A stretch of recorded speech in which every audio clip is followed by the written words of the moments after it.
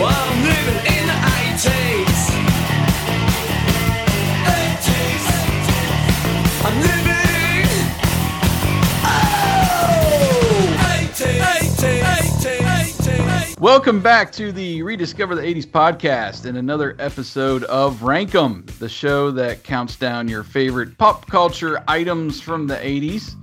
I am your host, Jason Gross, and for this show, we are giving you a special extended episode, which we will tell you about in a few minutes. But first, I'm very proud to welcome back to the podcast a guest who has ranked movies with me for the last couple years, Mr. Chaddy Young of HorrorMovieBarbecue.com. How are you, Chad? I'm doing great. For the ones that can't see me right now, I'm playing with a little Batman figure. I'm doing great, Jason. How are you? I'm doing fine. A little precursor maybe to our lists tonight. Perhaps. Maybe. We're bringing you an extended edition of Rank 'em because looking at the movies for 1989, I just found it impossible to pick 5. And there's just so many. I mean, my initial list, I think I picked like 28. I don't know about you. But I decided, let's just do 10. We'll do 10 tonight, and we'll have 18 in our honorable mentions. Oh, my God. You know, and I'm sure that there's going to be plenty, like, overlapping because, like you said, there's just so many that are here. And how do you just pick, like, because I think originally we were talking about 5. How do you just, cut it down to 5? Yeah, and really, my top 10, there's some that I could move up and down the list at any given point, just depending on what mood I'm in. Sure. And the last time that I've seen them, because I've seen most of these many, many, many times. And I was just trying to remember, is there a year that can compare to 1989? And I really haven't gone back and, we're going to probably come back around to 1980 next year. Mm-hmm. And start running through the decade that way. But sure. Wow, I don't know of a year that has this many movies that are just like in my favorites, Yeah. So, I've had this, discussion with a couple friends, and there are a lot of people that consider 1984 to be the greatest year when it comes to movies. And I'm not telling them they're wrong, but for me, like you just said, as far as favorite movies, 1989 gets it across the board. Yeah. And I'll get into that when we start getting into it. But I mean, just the caliber of movies that came out, and the way these movies look, the soundtrack. Oh, there's so much about these movies that are just tremendous. Yeah, they made a larger impact than just at the box office, even though the box office was huge. Oh, and yeah. A lot of them extended to beyond that. And that's probably the reasons why I whittled them down to the 10, because of what other impacts they had on me as well. But yeah, like you said, we'll get into that in a little bit. But first, we like to give a little context, and we had a lot of fun last time going through. We're going to go through the top 10 at the box office to just so you guys know what the overall top movies were there. And then we'll go through some of the award winners at the Oscars and, of course, the Razzies, which we love to talk about. So let's just go through the top 10 of 1989. Coming at number 10 was Dead Poets Society at 95 million. I think it's funny just looking at these figures and how every big budget movie nowadays, their budget is higher than what they grossed at the box office this year.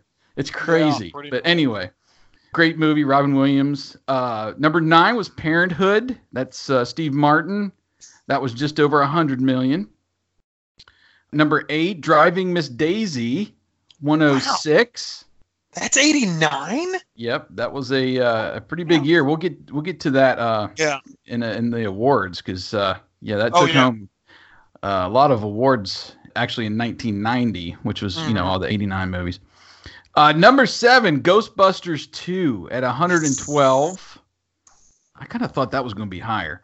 Honestly, go ahead. Yeah, I mean, but we'll get into it later. Okay. But yeah, it surprises me that it's even on that list. I got to be 100% honest with you.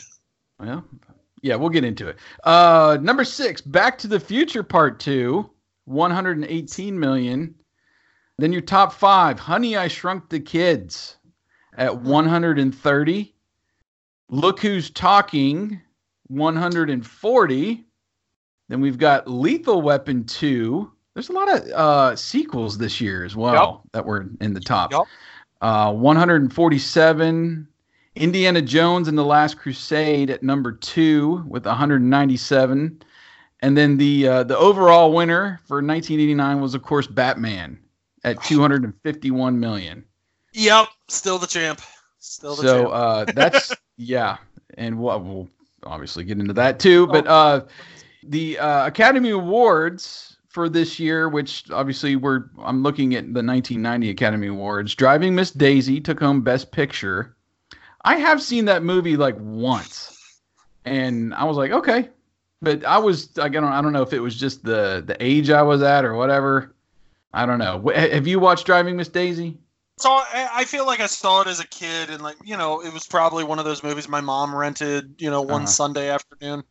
I mean, obviously it's not my favorite movie in the world, but I mean, obviously, I do remember Morgan Freeman and how great he was, and was it Jessica Tandy? I think. That's correct. Yep. As Miss Daisy. Oh my gosh, why do I remember that? I don't remember my mom's birthday, but I remember that Jessica Tandy Driving Miss Daisy. Amazing, absolutely amazing. Yeah. Well, she won the Best Actress that year. I believe that. The Best Actor, and this Daniel Day-Lewis is like Glenn Close. The male Glenn Close, he could, they could film a documentary of him farting, and he would be nominated for, Oh my gosh! I don't know what it is, but he won that year for a movie called My Left Foot. I looked it up. I had never heard of it before, but it was about a paraplegic that could only use his feet and was like doing paintings and all kinds of stuff. Anyway. He won. It definitely sounds like an Academy, Award winner. Right. Best Director Oliver Stone, Born on the 4th of July. I was trying to remember if I've seen that, but I don't think I have. What you meant to say was Tim Burton for Batman, right? I'm sorry. I had wrote that down, then I penciled in. Yeah, Tim Burton. Best Supporting Actor. Denzel Washington in Glory. I have seen that with Matthew Broderick. I feel like I saw that. It's a pretty good movie. My family was always into war films because my dad was a veteran. Mm-hmm. So a lot of Glory. What was the other one? Platoon for some reason was kind of popular in my household, which is very strange. Yeah. My brother loved Platoon, so those kind of movies, we would see, So it definitely deserves it. A few more. Brenda Fricker was the Best Supporting Actress. She played alongside Daniel Day-Lewis in My Left Foot. Best Original Song, Under the Sea from The Little Mermaid. I can see that winning. Yeah. I'm not sure what the other nominees were. I didn't look those up, but. Was Bobby Brown nominated for Ghostbusters too? I don't believe so. Well, then I could be wrong. Yeah. Everything else. What in the world do they know? Best Visual Effects, The Abyss. Have you seen The Abyss? I got to be honest. That's one movie that just kind of always fell by my wayside. I never really saw it. I think maybe I watched it once on cable or something. It was one I've never remember going out and renting or really sitting down to watch. Yeah. Weirdly enough, though, I just picked up, there's a 2-part comic book adaptation of the movie. And I picked up the first book just on a whim. So I might have to go back and revisit it just to see what it's like. Wow. And see if it holds up. All right, let's get on. It's, gosh, can't remember. I feel like it doesn't matter. Yeah, I don't know. All right, let's get on to the Razzies. Oh dear. Worst Picture, Star Trek V, The Final Frontier. Wait, what? That's the worst movie of 1989? Yeah, according to the Raspberries, yes. Oh my gosh. Okay, all right. And the worst actor went to William Shatner in The Final Frontier. Well, I mean, Now I gotta say, I am not the hugest Star Trek fan. I barely call myself a fan, but right. when I have watched Star Trek, it's mainly been the movies. And I don't know. I've never really sat through a Star Trek movie and been totally turned off from it. That I would put it up for a worst picture. And Star Trek fans might be screaming at me, "This is the worst one of the bunch. What are you talking about?" I haven't watched the films recently enough to critique this one in the series, but I don't know. Is this the one with the whales, or is this the one where they're like looking for God or whatever? I cannot remember. It's Star Trek V. Yeah. My The goodness. Final Frontier. Worst actress went to Heather Locklear in Return of the Swamp Thing. That's a great movie, by the way. So screw that. Worst supporting actor, Christopher Atkins in Listen to Me. Now, Christopher Atkins, Okay. I had to click on him. He is the little blonde, curly-haired guy that was in The Blue Lagoon with Brooke Shields, which coincidentally is the worst supporting actress of 1989 for Speed Zone, which is like Cannonball Run 3. So I thought it was funny that they both got the award.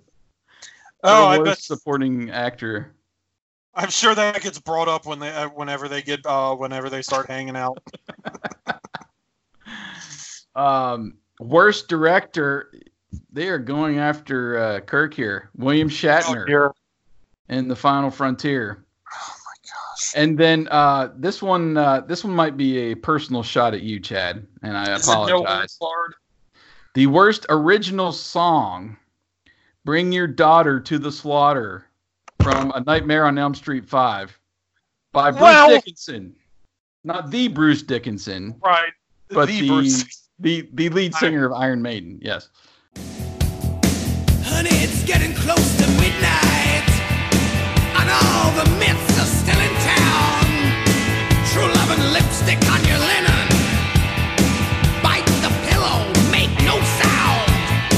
If there's some living to be done, before your life becomes your tomb, you'd better know that I'm the one. Unchain your back door, invite me around. Bring your daughter to the sun. Thoughts on that? You know, I'm a big fan of Iron Maiden. Not their best song. I'll let them have that. That's all I'll say. I'll let them have that. It's not their best one. Well, I thought it was funny too. They also nominated Kool Moe Dee from that same soundtrack. Wait a minute, time out. Wait. Was that The Return of Jack the Ripper? Let's Go is the name of Let's the song. go. Thank you. Okay. I'm a brainiac. You came back with the stone cold plan attack. Your rhymes are weak whack. How can you speak that? You need to sneak back to the drawing board, Jack the Ripper. Down with my zipper. You get paid to be a Moe Dee tipster. Trying to knock the way I rock it off my jock. I'ma knock you out the box. Let's go. Let's go. That one I would actually argue because that was a pretty. I gotta say, out of all the Nightmare on Elm Street soundtracks, that one's actually my favorite. Wow. The Razzies can go. I agree with everything the Razzies has said so far, but now that you just go off. All right. That's okay. Well, that's all the awards that I've got for 89. Just a reminder out there for everybody, our ground rules. You know, these are lists we're going to come up with tonight. These are our personal favorites. Mhm. These aren't anything that we think should be number one, you know, have to be on the list because it was, you know, at the top of the box office, which might be the case in our list tonight. But Sure. we are owning these lists as our personal favorites, the ones we've seen the most and cherished the most. Mhm. That's it. And, you know, we haven't had many crossover at this point on our list, Chad, which has been great.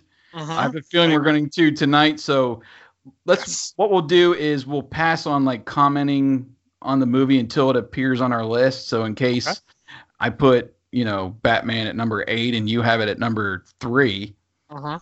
we'll just have you wait to comment on your as it comes on your list, and so Okay. we can.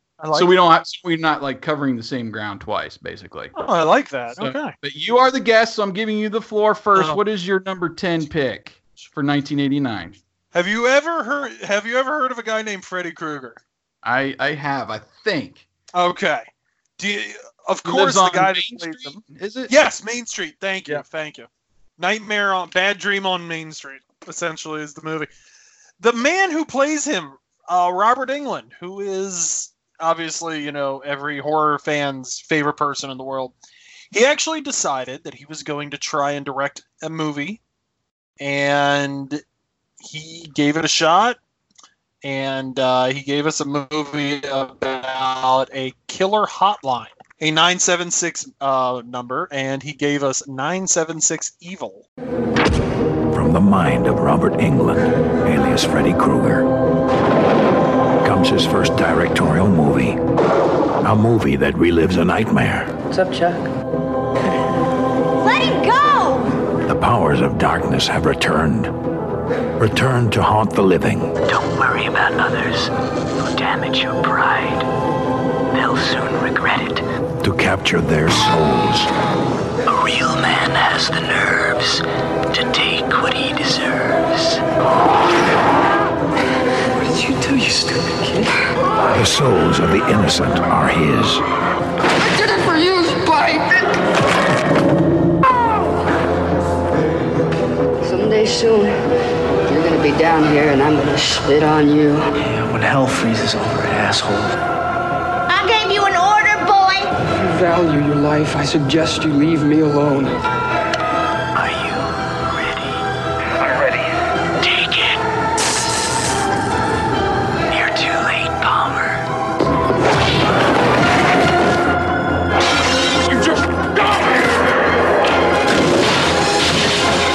You just don't end this. Hell finally froze over.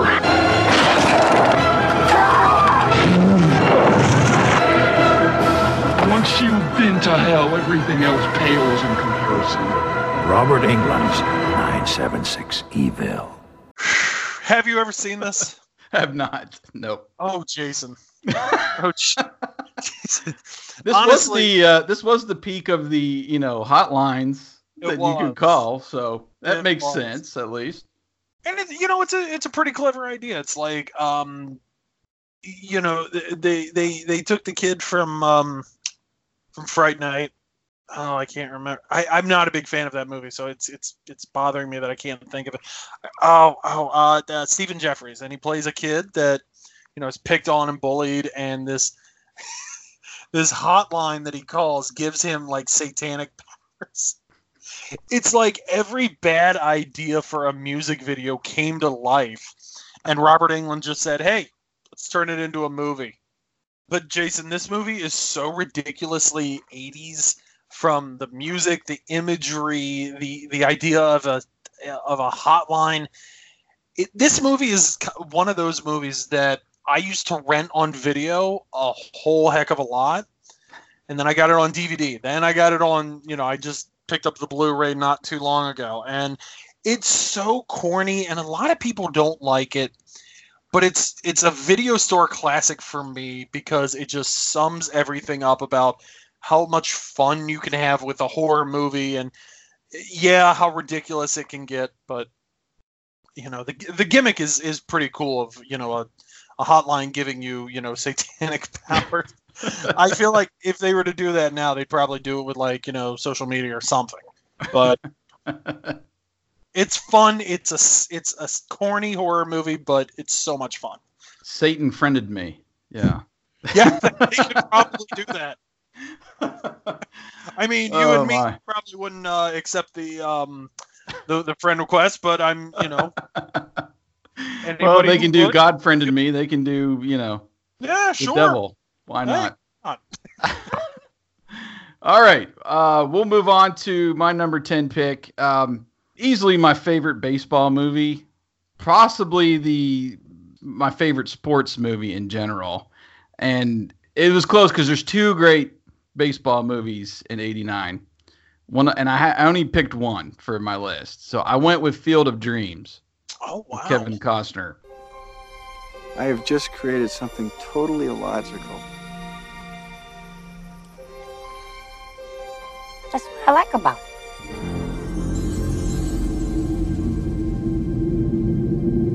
If you build it, he will come. If you build it, he will come. If you build what, who will come? You didn't say. I hate it when that happens. Me too. Who's hearing voices? Ray is. I think I know what "if you build it, he will come" means. Ooh, why do I not think this is such a good thing? Daddy, there's a man out there on your lawn. Are you a ghost? What do you think? You look real to me.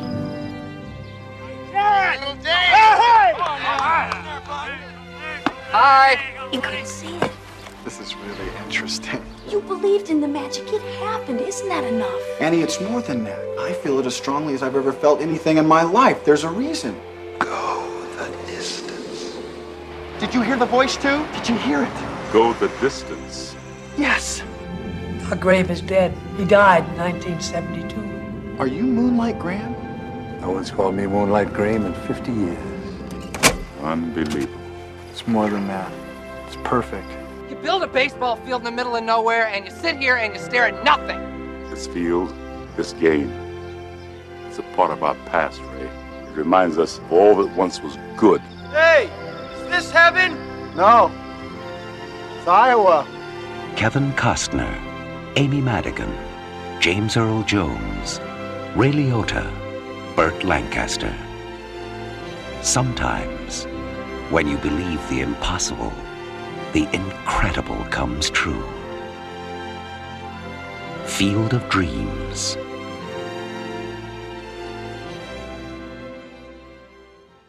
I just remember any time it was on cable, I was just sucked in, and I had to watch. And it's just, I don't know. It's not like a, it's more of a drama. It's kind of slow at some points, you would say. But I don't know what it is. It was just a fun little kind of ghost story being told, and very well filmed. The actors, the whole cast was great. James Earl Jones, Ray Liotta, even how the person they picked for his dad. I don't know. They just all seem to kind of fit, even down to little Karen, the girl, that falls off the bleachers with the hot dog in her mouth.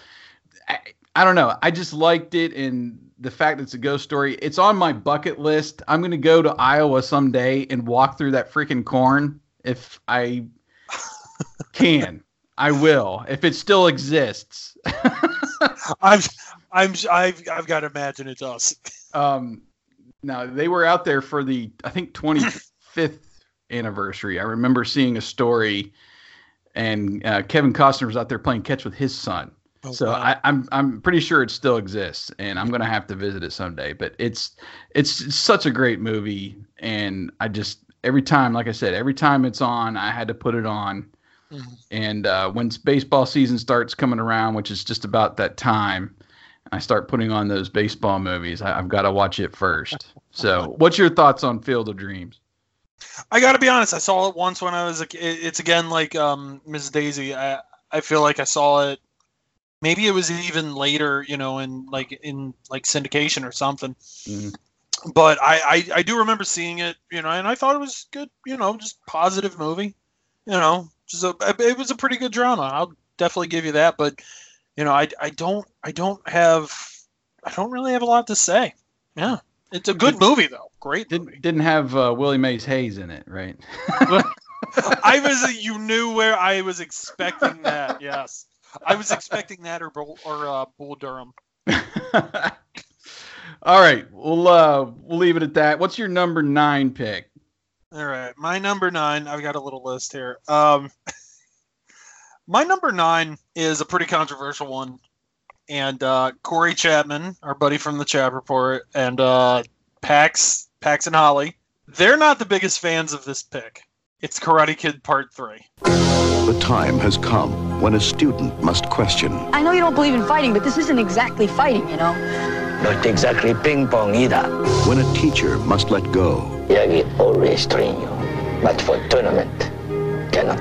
When a conspiracy is planned. You said that if I beat this LaRusso kid in the All-Valley tournament, that you give me 25% of your new dojo. When a trap is set. You know how to front sweep? Not really. Do you know how to sweep? Of course. Hold like this, then left the side. It's no joke. I need your title. You don't enter, that affects my financial future, Daniel. Get it? You think you can rely on that crane crap? Last time you weren't fighting this. Mr. Miyagi loves you. He has faith in you. This guy wants to break you, humiliate you, stomp you into the ground. Yes! I'm sorry if you don't like it, but I got problems, and if you're not going to be part of the solution, don't give me a hard time about it. Now, the man must make a choice, and the kid must become a man. You are going to defend. You're getting in that ring. What am I doing? First he suffers, then he suffers some more. Ralph Macchio, Pat Morita, a John G. Avildsen film, The Karate Kid, Part 3. My favorite of the Karate Kid sequels, just because when I was a kid, you know, and again, Karate Kid was huge in my household. I dressed like Daniel for one of my early Halloweens. There's a picture of me floating around somewhere, but you know, I love this movie because it's so ridiculous, and Terry Silver is just such a ham. Oh my gosh, I love it, and I love that they continued the story of the first one, you know, and they briefly touched on it, you know, continuing it in the second one. I wasn't as big a fan as the second of the second movie. This one, with the exception of like the bonsai tree scene on the side of the mountain, I love this movie. It's just, I feel like it's a little bit more entertaining than the second one, because the second one is a little bit more emotional and, you know, a little bit more dramatic, whereas this one just a little bit more sillier. Yeah. Now listen to me. If Corey and Pax ever meet you in a dark alley, I have got your back 100% on this one. Excellent. Because I like this one way, way, way more than the second one as well. I remember watching this in the theater. I've watched several of these in the theater tonight on the list. It was one of the first ones out on my list. And I loved it too. And I loved it that they brought back Kreese. And I mean, it was, so what, they think it's like cheesy, too cheesy for Karate Kid or something? Is that the criticism of it? I think that was Corey's argument. I know that Pax kind of I know that he kind of acknowledges how cheesy and silly it is. What are you going to rely on that crane crap? I mean, exactly. There's so many great lines in the movie. There's a lot of lines that I don't think you can repeat. I mean, I don't know. I liked it. You kind of feel like as a kid you're watching this and you kind of feel Daniel's pain when he's putting him through this torture of just bloody knuckles. You know, Mr. Miyagi has that, you know, healing. He's got the healing touch and the powder, the little whatever he makes, you know, to make Daniel feel better the next day. And he's soaking his, you know, hands and elbows and legs, and he should have just, you know, poured this in a hot tub somewhere and had Daniel soak, you know, for 12 hours. But, you know, even past all that, as a kid, I saw no flaws with this movie as a kid. And I loved it way more than the second one. And I was a huge Karate Kid fan. So I got your back on this one 100%, Chad. They just released a 2-pack on Blu-ray of this and the movie that followed it that doesn't exist. Yeah, I agree. And the one beyond that. Yeah. You know what? I'm just going to say this. I never saw the remake. I truly can't really comment on it. It is one that I will never watch. Just put it that way. Fair. Will not watch that remake. All right, let's keep moving here. Number 9 for me. This was one that I saw probably in my high school years, early 90s first, and I believe my buddy Wyatt recorded it off of HBO. because it was definitely not edited. And it was really my true introduction, probably my introduction to Gene Wilder and Richard Pryor. That is see no evil, hear no evil. Why do you feel you have to pass for someone with 20/20 vision when you're blind? I don't feel I have to pass. Yes, you do. Just like if you were trying to pass for white. You mean I'm not white? Oh, sit down. It feels like it. You're blind. Yes, I'm blind. I had no idea. I'm sorry. You're really blind? Yes. What are you, deaf? Yes, I'm deaf. How do you know what I'm saying? Because I'm reading your lips. Wally, there's a gun here. Don't touch it. Hey! Get rid of it. The deaf guy, he's not so sure about the woman. And the blind guy, he heard the shot.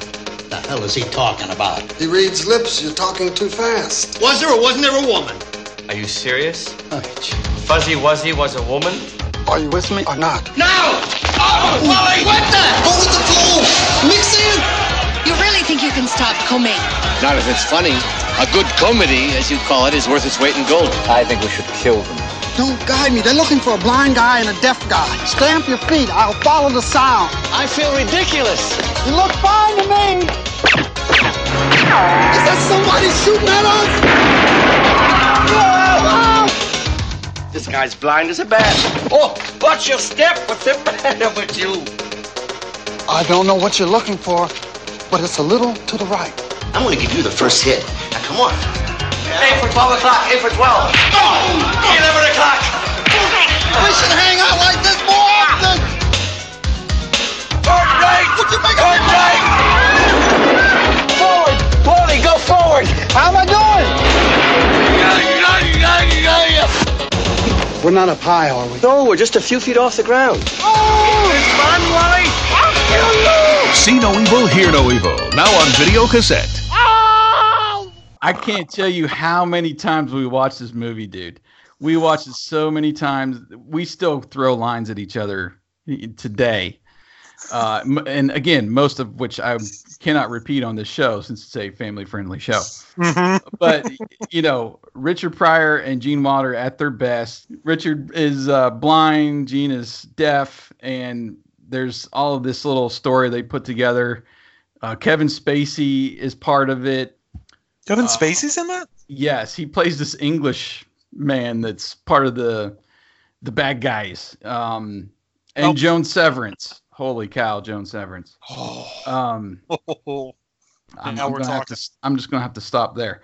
Yep. But I love this movie so much as a high schooler, and it was just fun. And I wasn't used to that much cussing and you know everything that they got away with in the movies. I just didn't watch a lot of R-rated stuff. Mm-hmm. I did a couple movies. I think I've said on the show before. My two first R-rated movies were Major League and Predator.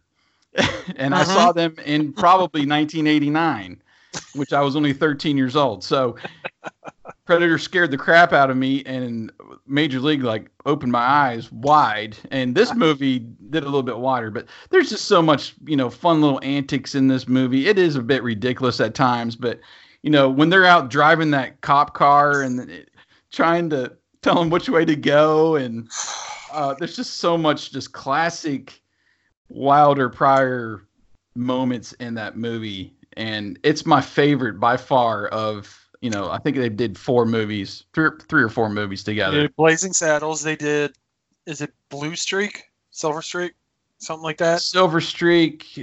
Was that the train? Pryor wasn't in. I don't think he was in Blazing Saddles.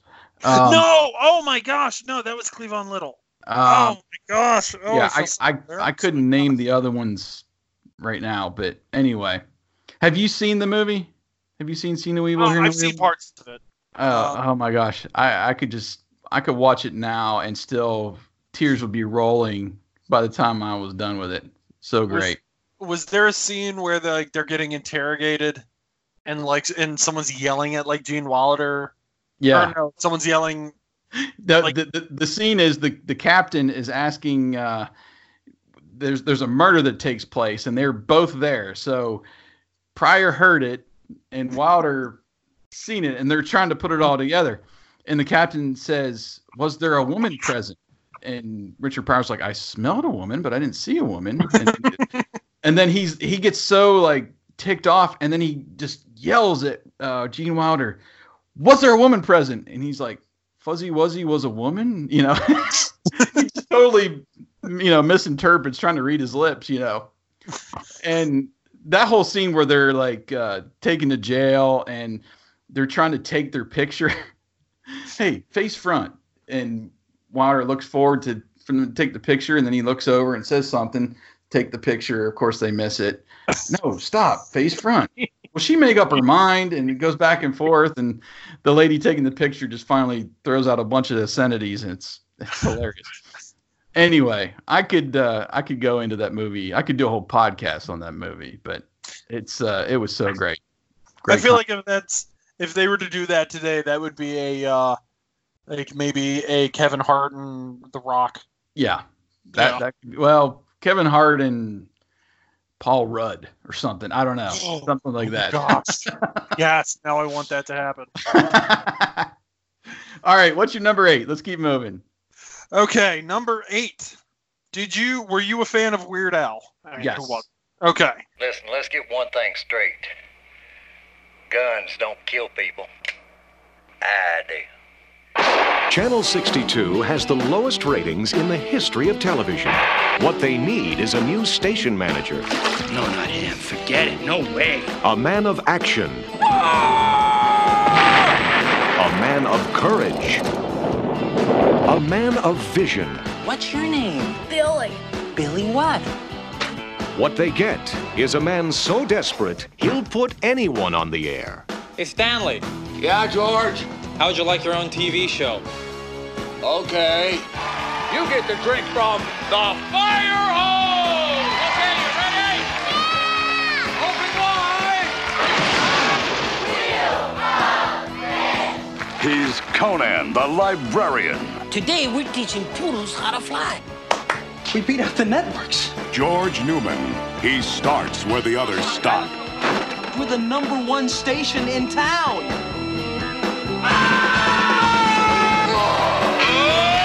Orion Pictures presents Weird Al Yankovic in UHF, the movie.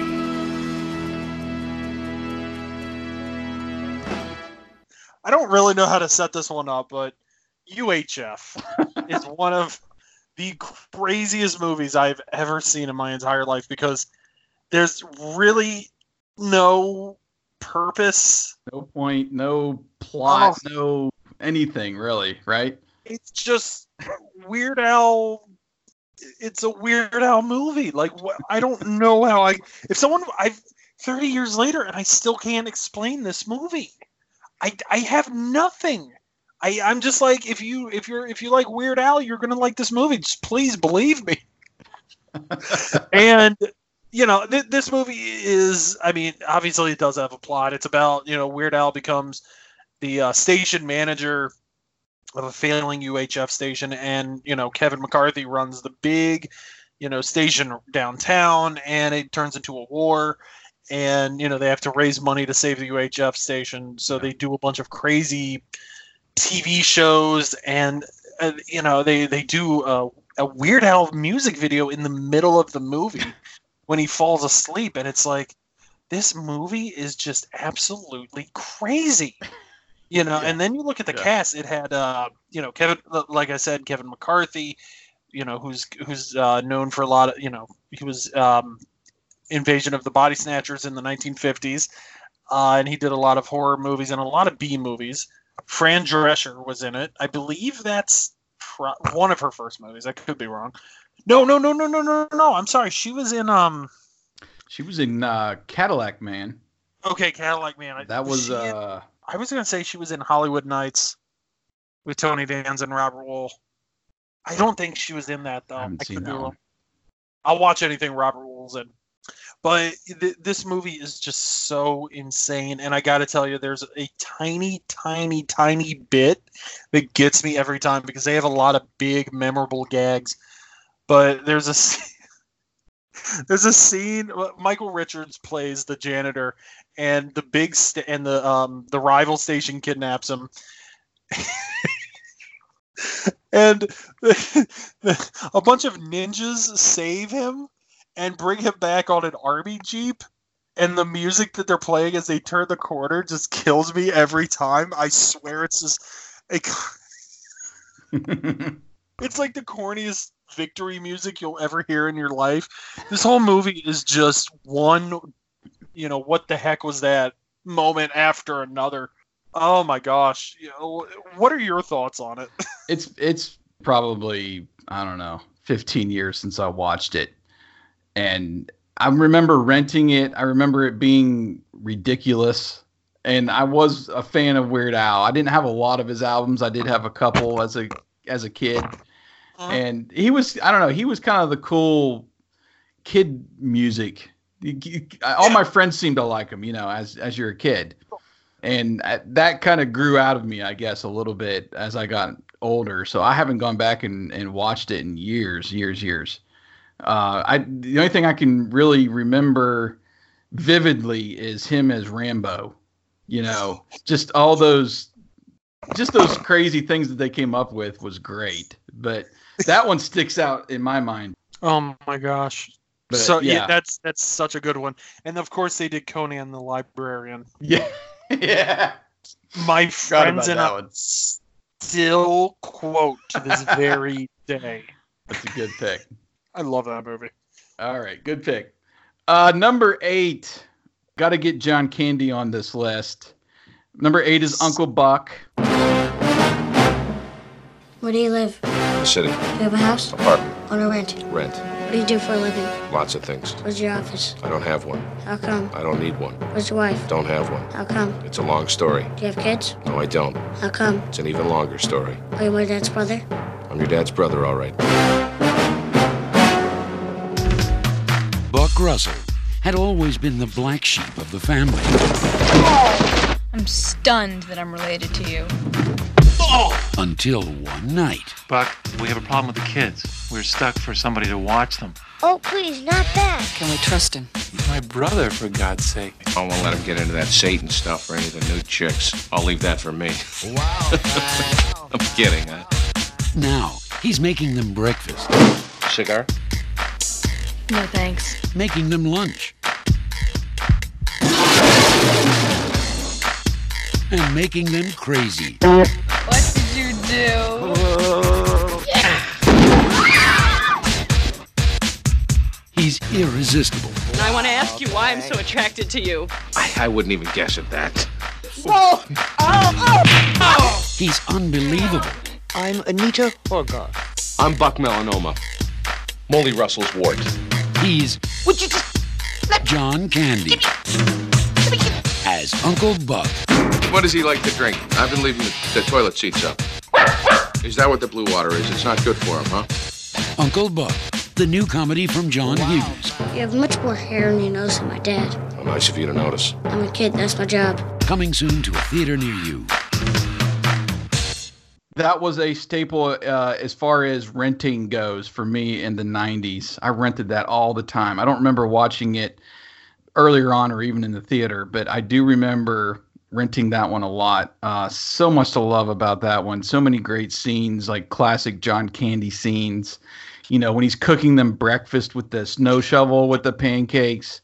The whole when he's looking for the daughter, and he's at the party. They're playing, Bust a Move by Young MC, and just his, going through that party and all the little gags, the car that backfires, for a mile away, the clown that comes to the birthday party. Gosh. Oh my gosh, I love that scene. You get in your mouse and you get out of here.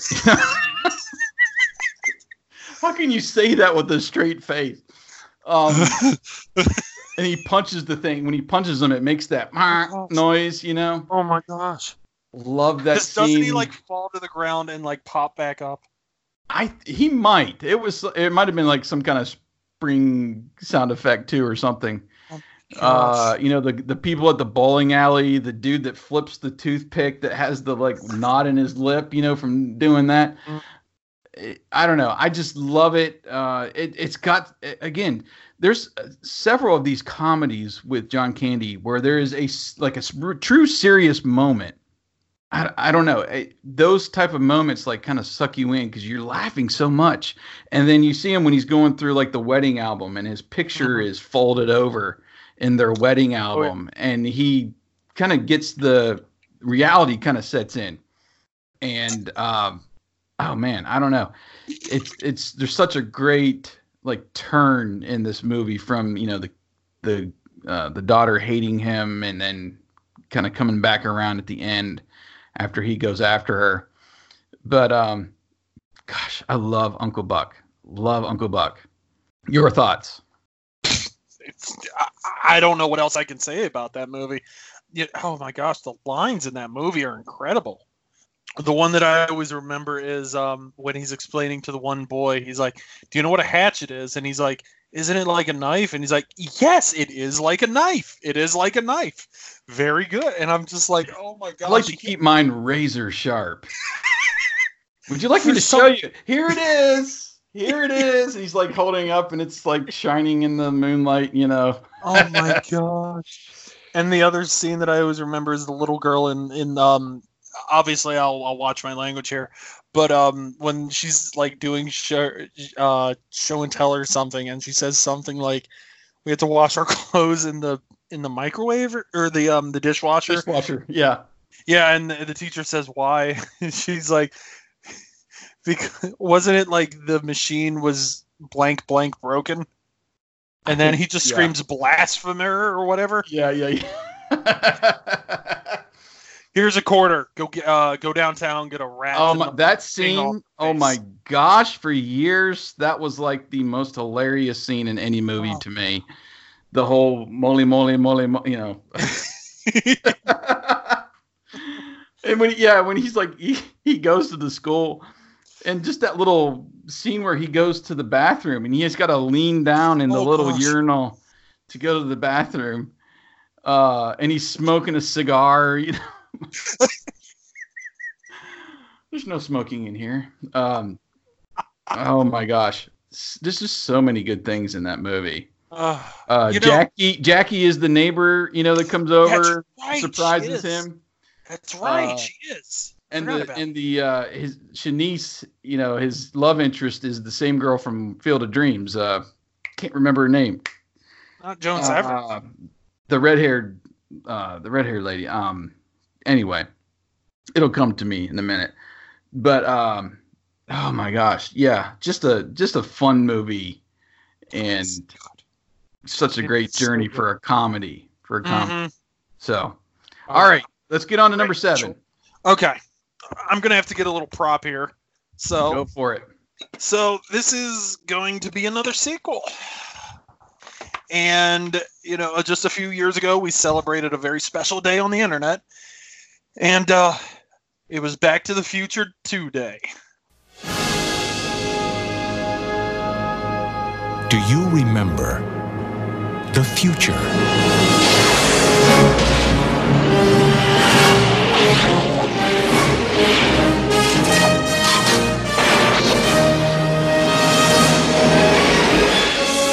You've got to come back with me. Where?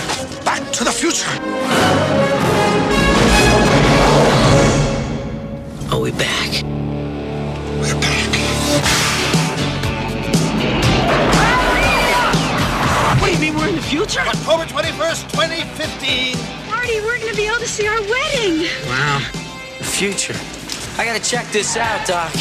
Look what happens to your son. He's a complete wimp. Don't talk to anyone. You've been looking. Hey, look! Don't touch anything. I need to borrow your hoverboard.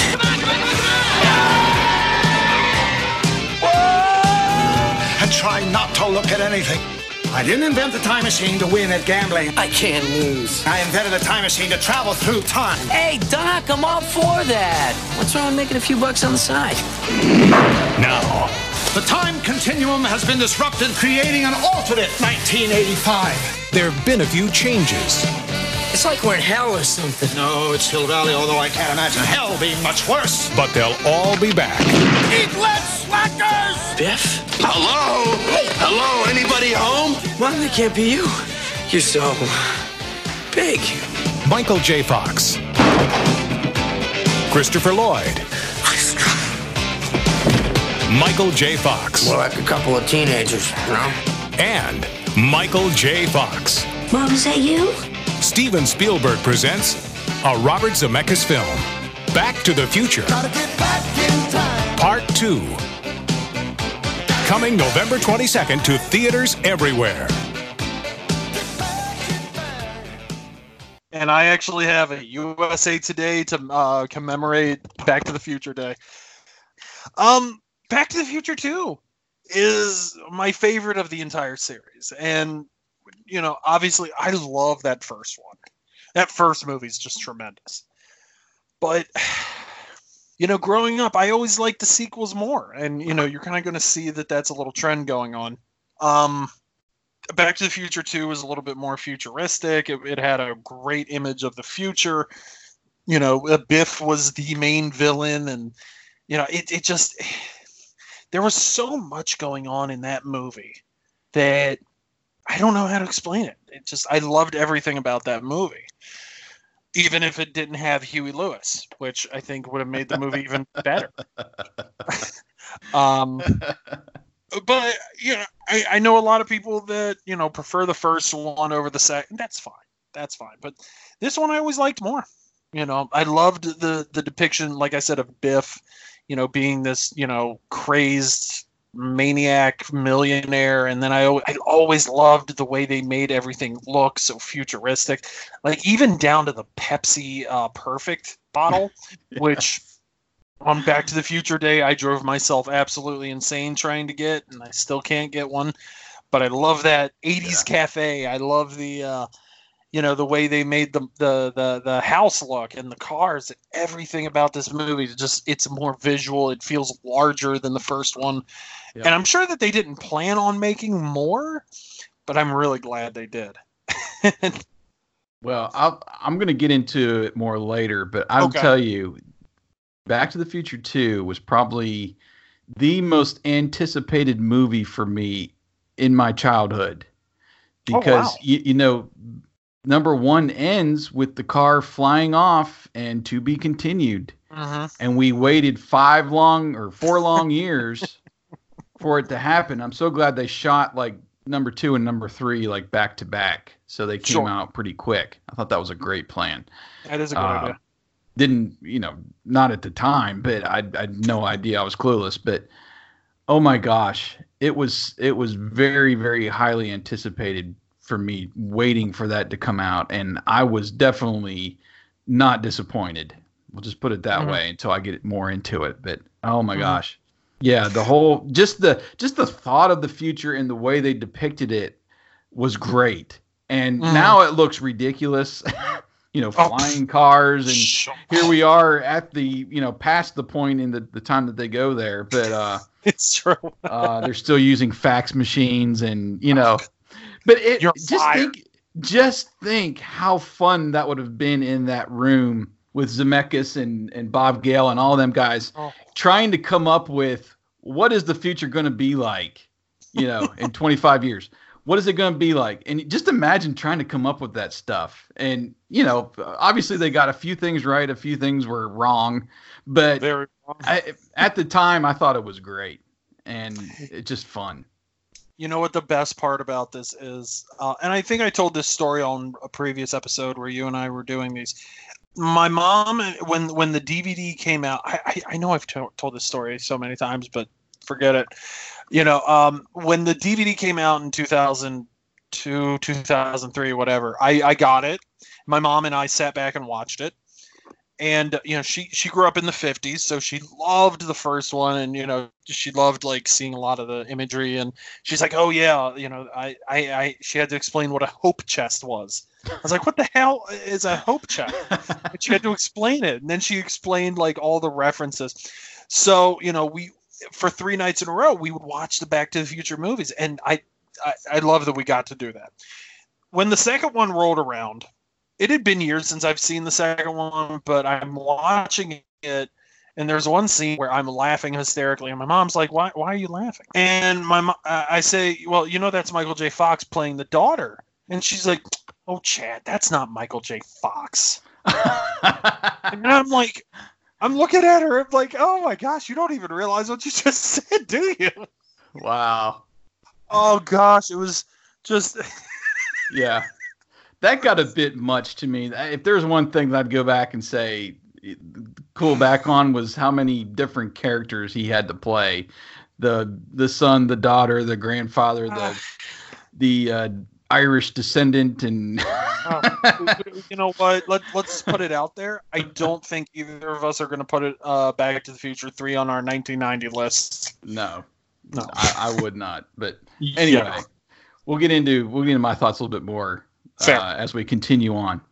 Number 7 for me. This was not anticipated as much as I've watched this movie. So I was, it's a part of a series, and I didn't see the first one. I probably saw this one before I saw the first one in its original unedited version. And it's Police Academy 6. An evil crime lord is getting inside information. We've suspected that there was a leak in this precinct. It could be anyone. Making us look like a bunch of fools. Now, Matt. Hightower. Hooks. You can pick it up at the police impound yard. Boy! Callahan. Tackleberry. You'll take the bus and like it now, mister! Jones. Target human. Backler. Hey! Harris. Make my Christmas. Or Commandant Lazard. I know we shall soon triumph over our enemies. They love their work. Dad! Dad, help me! I'll house the homeless! And it shows. Woo! When it comes to in-flight service and on-the-job safety. I have just the men for the job. They're the biggest wheels around. That was very exciting, wasn't it? Police Academy 6, City Under Siege. Police Academy 6. I watched that thing so many times. I rented it so many times. It's my favorite of the entire series, even above the first one. And it's ridiculous and it's awesome. It's over the top, but yet it's PG, if that even makes sense. My favorite characters were always Tackleberry, Jonesy, Captain Harris. They were hitting on all cylinders in this movie with their characters. And it was just a few of them in Hightower. It wasn't the whole crew. They weren't off, saving the city. It was them against this gang. And I loved the gang was great. There's that huge twist at the end. If you haven't seen it, just go watch it. But, the mayor, I loved the mayor. He's the mastermind at the end of the movie, Of course. Anyway, it's got that great scene with Jonesy. I got to see him this past year at our local Comic-Con. Oh, wow. He came and he performed and, did all the sound effects. But this is the movie that has him performing as Jimi Hendrix in this little club. And, that is... I just love that scene and love him doing Jimi Hendrix. If you ever watched Michael Winslow's stand-up, so great. Tackleberry at his very best. He's going up against this other guy that's like a sharpshooter, and they're in this warehouse and they're trying to one-up each other. There's a cat that knocks a tin can off the side of this thing, and they both shoot it was called something with 2 O's, and they shoot the center of the 2 O's in the can. And they're like, whoa. And the guy takes out, he shoots a pistol twice. He takes out an Uzi and makes a smiley face. And then Tackleberry comes in with his M16 and makes have a nice day on the wall, when he shoots. Just stuff like that is just, I eat up so much in this movie.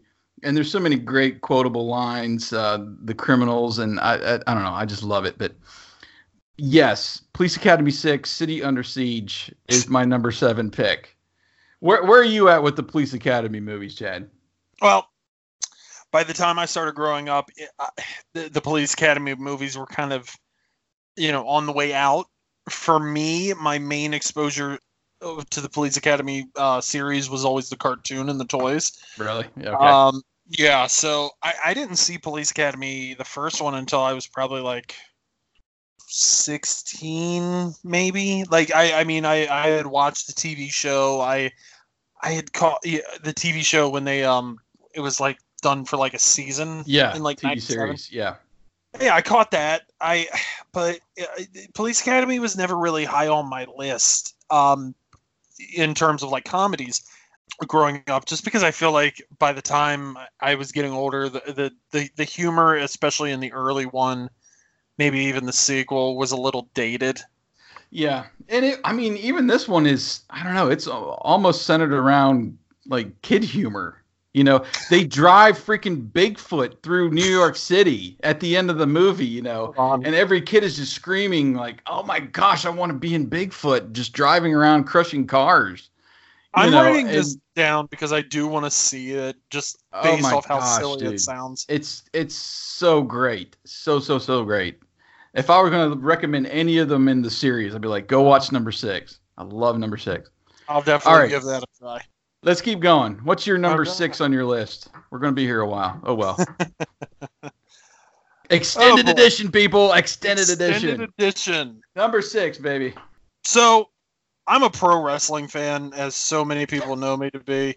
Yeah, you already know where I'm going with this. Yes. And in 1989, we were blessed with No Holds Barred, starring Hulk Hogan and Zeus Tiny Lister.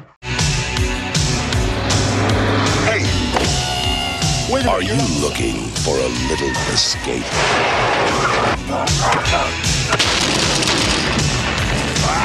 Want to see something This is sick! you don't see every day?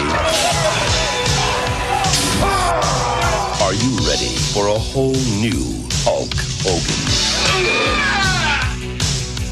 Hulk Hogan is ripped. To the world, he's a hero. But to this man, he's history. Zeus. Stand back. Way back. Get ready for the battle no ropes can hold. No ring. No referee. No rules. Gentlemen, it's time. No holds barred. This is an unprecedented display of strength and determination. If I could give you an explanation of how excited as a kid I was for this, it just wouldn't do it justice. As a kid, I did like Hulk Hogan. But I was a bigger Macho Man Randy Savage fan. And this movie is, look, Hulk Hogan's not a good actor. He's a good entertainer. He's a great talker. He's got, oh my gosh, the personality, the size of a planet. Not a very good actor, and he's very limited. This movie is all about him playing a character named Rip, who wrestles for the network or something, and a competing network run by Kurt Fuller wants to buy him out, but he's not willing to budge. So they get Zeus to take him down in a battle of the tough guys. And this movie, it's so amazingly bad, but if you grew up in like the Hulkamania era, or you grew up in that time, this movie just, you remember where you were when you saw it first. You remember when they announced it, the trailer, you remember what a huge deal it is. And then you see it and you're just like, wow, that movie's terrible. But it's so entertainingly bad. It's just, everything about this movie's bad. Oh, but it's just so silly and fun to watch. It's very mindless. And of course, as you mentioned earlier, Joan Severance is in it, and holy cow, that woman was top of her game. Yeah, just knockout. But yeah, there's a lot of memorable lines in this movie, like "What's that smell, Dookie?" And like the guy craps his pants, and like who thought about a guy crapping his pants? And to pull the curtain back, I don't know if you've ever heard the story of how they got the ending of the movie. I have not. So the ending of the movie is, of course, Hulk Hogan defeating, Zeus, Tiny Lister, and he punches him and like on the top of a balcony, and he falls through the middle of this ring. It's probably like maybe 10, 15, 20 feet away. And the story goes that Hulk Hogan came up with that ending because him and Vince McMahon locked themselves in a hotel for 48 hours to try and get this done. And the script, and gosh knows what else they came up with. But apparently Hulk Hogan was making a bowel movement when he came up with the ending of this movie. And that's straight from the Hulkster himself, which, let's be fair, that kind of makes sense somehow. That got posted last year, and I don't remember what website was the first one to run with that story, but oh my gosh. Oh my god. Wow, that just tells a lot, I guess, about the movie. I remember watching this in the theater. I was a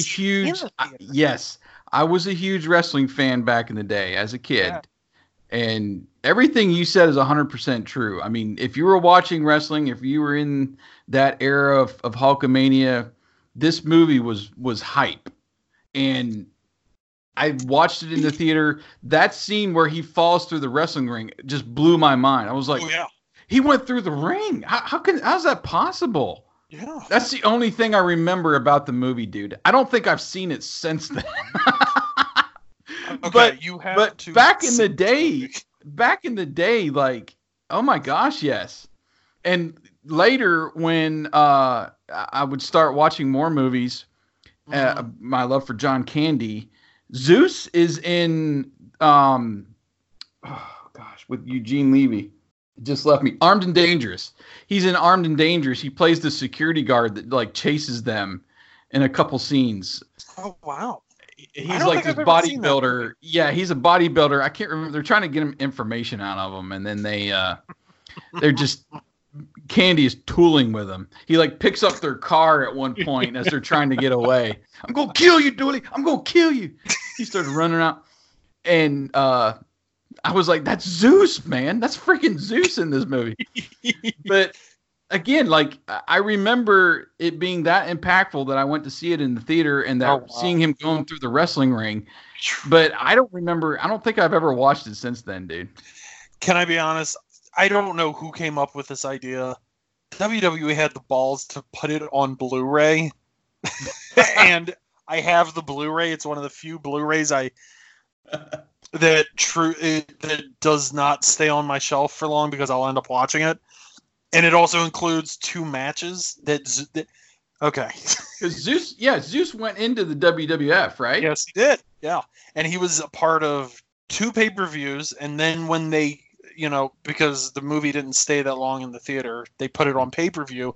They added a steel cage match between Randy Savage and Zeus against Hogan and Brutus Beefcake.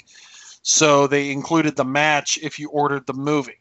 Mm-hmm. So, and, Zeus at that time, like you wouldn't, well, maybe if you got the right star to do that now, but you wouldn't really have a WWF produced movie and then they're going to take the actor and put him in the ring. Because Tiny Lister, he was not a wrestler. He wasn't even really an athlete.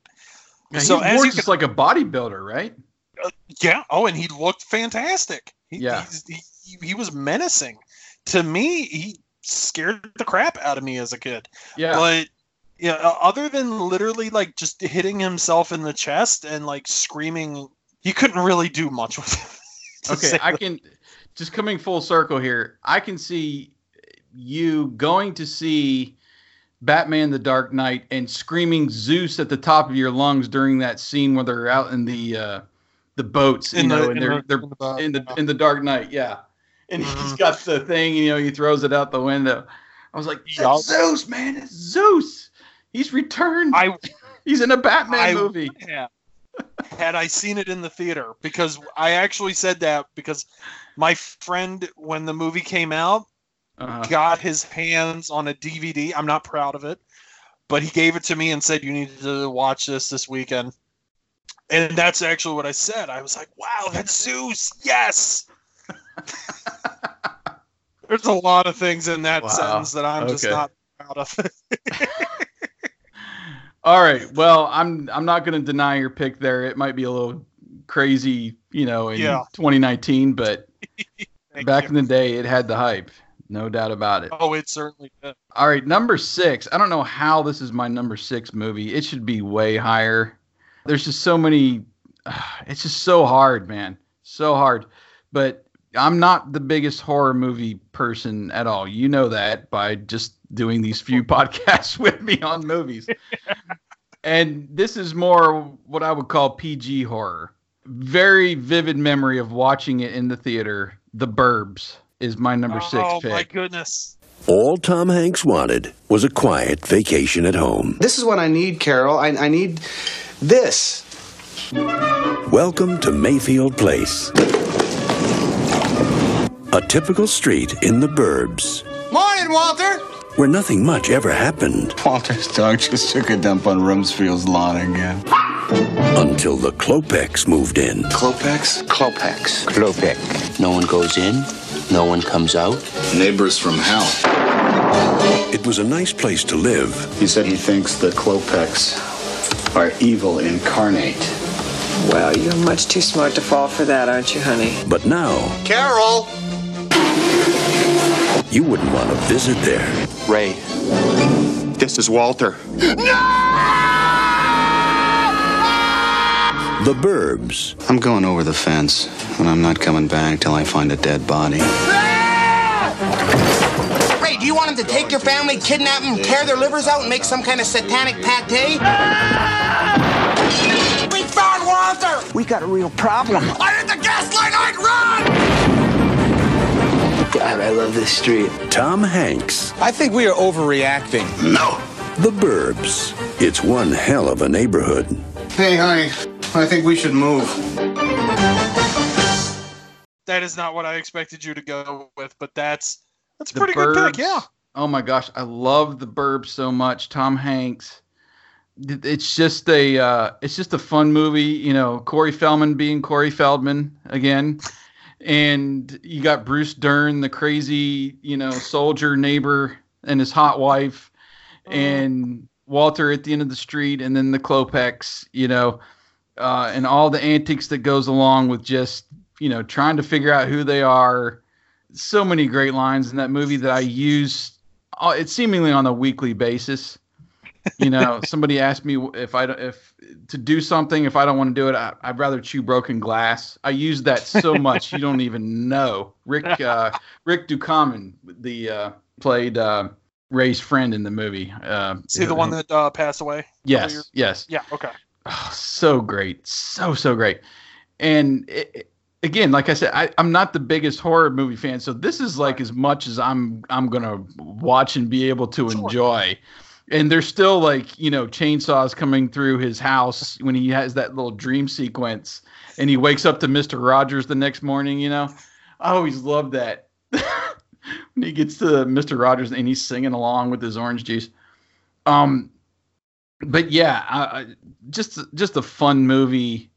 And it's on that edge of horror without being horror. Yeah, if that even makes sense. Absolutely. What's your take on The Burbs? You're not gonna like it. I think I saw this one way too late in life. I just saw it a couple years ago. I'm a big Joe Dante fan, but this one I don't know. I just didn't get into this one. But I have so many friends that, like you, they just adore this movie. So even if I don't like it, I still respect it. You know? Okay. All right. Well, that's fair enough. And yeah, me seeing it in the theater, you know, as a 13-year-old and just latching onto it is just a, you know, totally different experience than just seeing it a couple years ago. So that's very understandable. Sure. But, oh my God, there's just so many great lines and I just love it to death. I do have to watch it at Halloween. And when I see it, like moving from streaming to streaming service, Netflix has it now. I'll have to turn it on. Right. I don't know how many times I've seen it. It's probably at least 50. But I don't know. I just love it. Carrie Fisher. I don't know. It's just one of those movies that has been with me since it came out in the theater. I love it. All right. But, have you ever? There was because we just lost Dick Miller. Just a little while ago. Yeah. Did you ever see the clip of Dick Miller yelling at Corey Feldman on set? No. Where Corey, I guess they're preparing for a scene. I think it's Corey, Tom Hanks. It's someone else. I can't remember who the fourth guy or the third guy was, but Dick Miller's over here. Corey's like dancing and singing, and they're like trying to cut, they're trying to start giving them cues. And Dick Miller says to Corey Feldman, this is all behind the scenes stuff. And he's just like, cut it out. We're trying to do some effing acting. It's just wow. And he's in that movie for like a minute. Who, Dick Miller? He's like the garbage man, I think, that comes in after the whole scene where he smashes the garbage at the end of the street when it's raining and they go through it the next morning. He's one of the garbage men that comes by. Oh, okay. So he was like in it for, I don't know, a minute, has maybe a half a dozen lines, and he's like trying to get Corey Feldman to act. That's hilarious. It's even better because it's just Corey Feldman being Corey Feldman on set. This angry old man is just getting tired of Corey Feldman, which I love. I love that idea. That's great. I'm going to have to look that up. Yes, I'll send it to you on Facebook. Okay. All right, we're up to our top 5. We finally made it. What is your number 5? I really, because I have them all written down on my phone, and like as I look at it, I really feel like this one should be higher than it is, but it's still like it's top 5. It's right. Okay. Right. You and I grew up big fans of the first one. Again, sequels. But this one is by far my favorite of the Ghostbusters series, or 2 or 3, whatever people consider this Ghostbuster universe. It's Ghostbusters 2. Look who's here! There's something strange in the neighborhood. My dad says you guys are full of crap. And it don't look good. A lot has happened since they saved the world. Hi, welcome back to World of the Psychic. I'm Peter Venkman. How is he these days? Peter? Well, he was borderline for a while. Then he crossed the border. They've been put down. They think you're a fraud. I am a fraud. Put away. He's in danger! We think they're seriously disturbed. And put on trial. I would have you burned at the stake! Face it, Ghostbusters doesn't exist. What will it take to make the world believe again? Ah! No! Have you been out on the street lately? Do you know how weird it is out there? The dead will rise. The Titanic just arrived. Better late than never. The demons will wake. Evil will flow. Slime! It's a river of slime! It's like pure concentrated evil.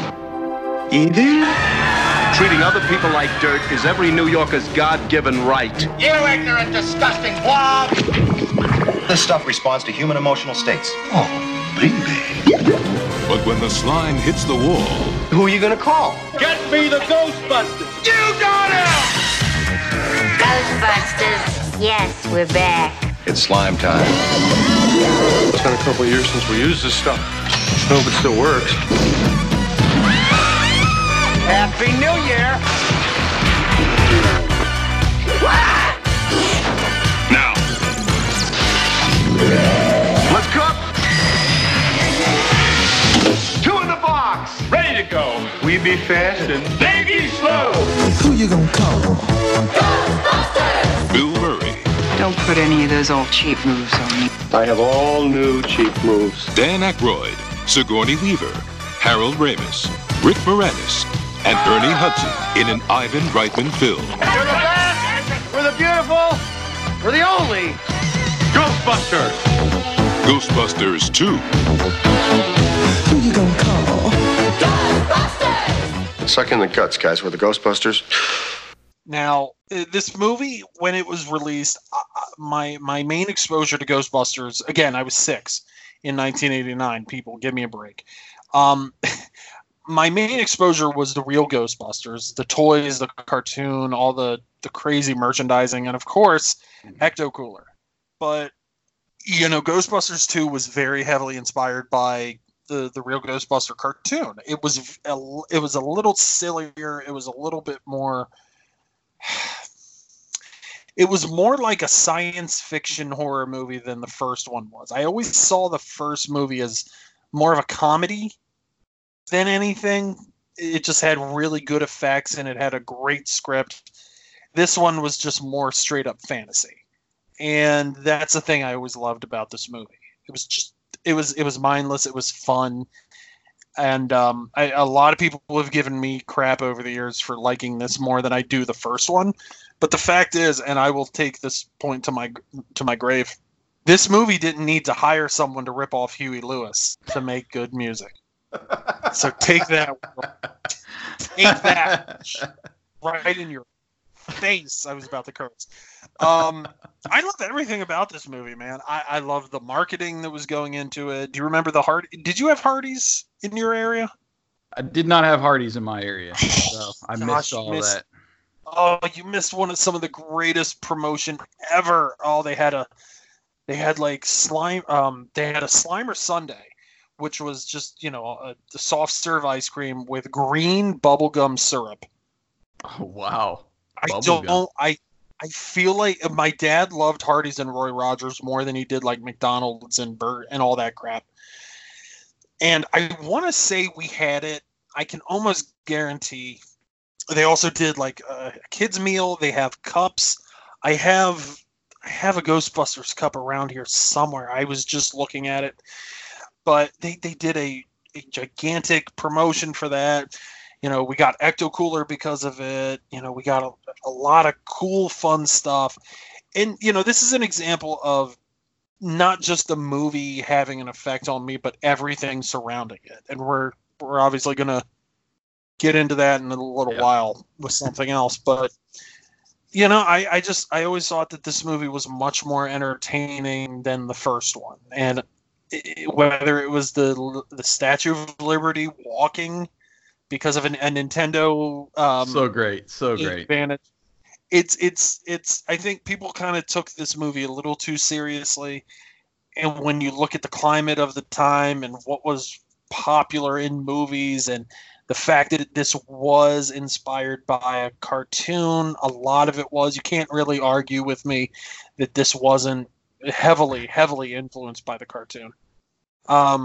What just came to mind, just speaking of how it's just cartoon-like, the two scenes that are some of my favorites in each of the movies is when the ghosts kind of come out or come to life. Yes. when they blow out the top of the fire station in the first movie and they start appearing in taxi cabs and stuff. And Slimer, we see Slimer, I think he's at the hot dog stand in that one, or maybe that was number 2. I think that. No, that could have. Yeah, I think that is part 2. And then the slime comes out in this one, and everybody's acting all angry. The freaking Titanic comes in. Better late than never, says Cheech. So insane. That's right. I forgot Cheech was cameo. Yeah, and I love those and even just Vigo. And Vigo. Gozer scared the crap out of me as a kid. Mm-hmm. A lot of the ghosts did. The one at the library, when she gets all crazy. Yes. I could not watch that scene for years because I was so scared of that. Right. And then, Zool and just all looking all crazy and crazy hot at the same time. But Vigo, the painting Holy cow, that scared the crap. When they show it from the side and the head actually comes out of the painting, like looking around, and then giving that little smile to Dana. I was so freaking scared as a kid. And when even at the end, when he gets all crazy, when he's back in the painting, and then when he pops out and he's like messing with the baby, that's just so crazy.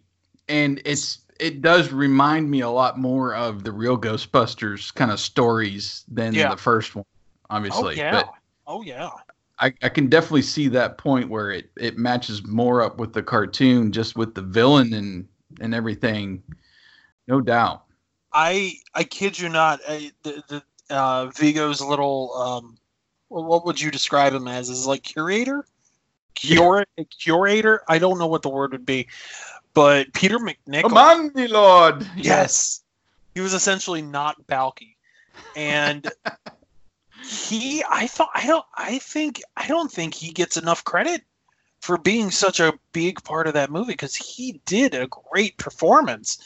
Silly as it was, he did such a good job. The other scene that scared the living crap out of me was when he comes on the to get the baby. When he's pushing the carriage. Yes. Oh my, that freaked me out so much. Oh, it still kind of creeps me out. That scene when I was a kid creeped me out so. And again, I was 6, so it was just frightening. A couple years ago, I was taking the boys to school, and I saw a woman pushing a carriage that I thought was straight out of Ghostbusters 2, and the kid inside was sitting up like Oscar. And bald as can be. And I'm like, oh my, she's pushing Oscar. And that carriage is going to take off into the road in just a minute. I wanted to stop and like get a picture and put it up on Facebook or something. To prove. Oh my God. It was so creepy. Just one day I'm just driving. I'm like, what? Holy cow. Did you just like lock the doors and say, all right, guys, you got to stay in here for like the next 20 minutes? I was like, yeah, like something bad is going to happen. Oh my God. What? I also got to say this. Obviously at that point we had a lot more special effects that you could play with and CGI. The Scolari brothers in the courtroom scene are my favorite. My favorite designs of a ghost that isn't Slimer or Stay Puft. Those are my favorite designs. I love them in the electric chair and just oh my gosh. Yes, I love this movie. I'm not finished. Judge. Such a good movie. Yeah. And the soundtrack is amazing. Yeah, I'll get to it a little bit more. It's a little bit higher on my list, but cannot include it in a top 5. It's just impossible for 1989, in my opinion. All right, number 5 for me is my favorite in the Indiana Jones series. Indiana Jones and the Last Crusade. We're about to complete a great quest, the Holy Grail, Dr. Jones. Oh, rats. This is it. Look, the shield is the second mark. We found it. Indiana Jones is on the quest of a lifetime. But for some adventures, one Jones is not enough. Dad? Junior? Don't call me that, please. Follow me! I know the way! A race across 3 continents. And in this sort of race, there's no silver medal for finishing second. Hang on, Dad! We're going in! Into the homeland of the enemy. Nazis. I hate these guys.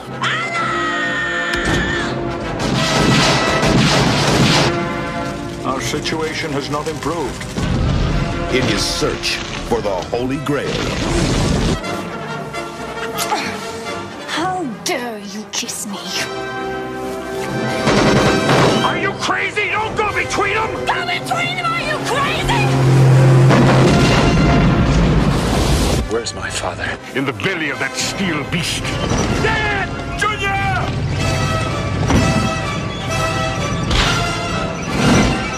You call this archaeology?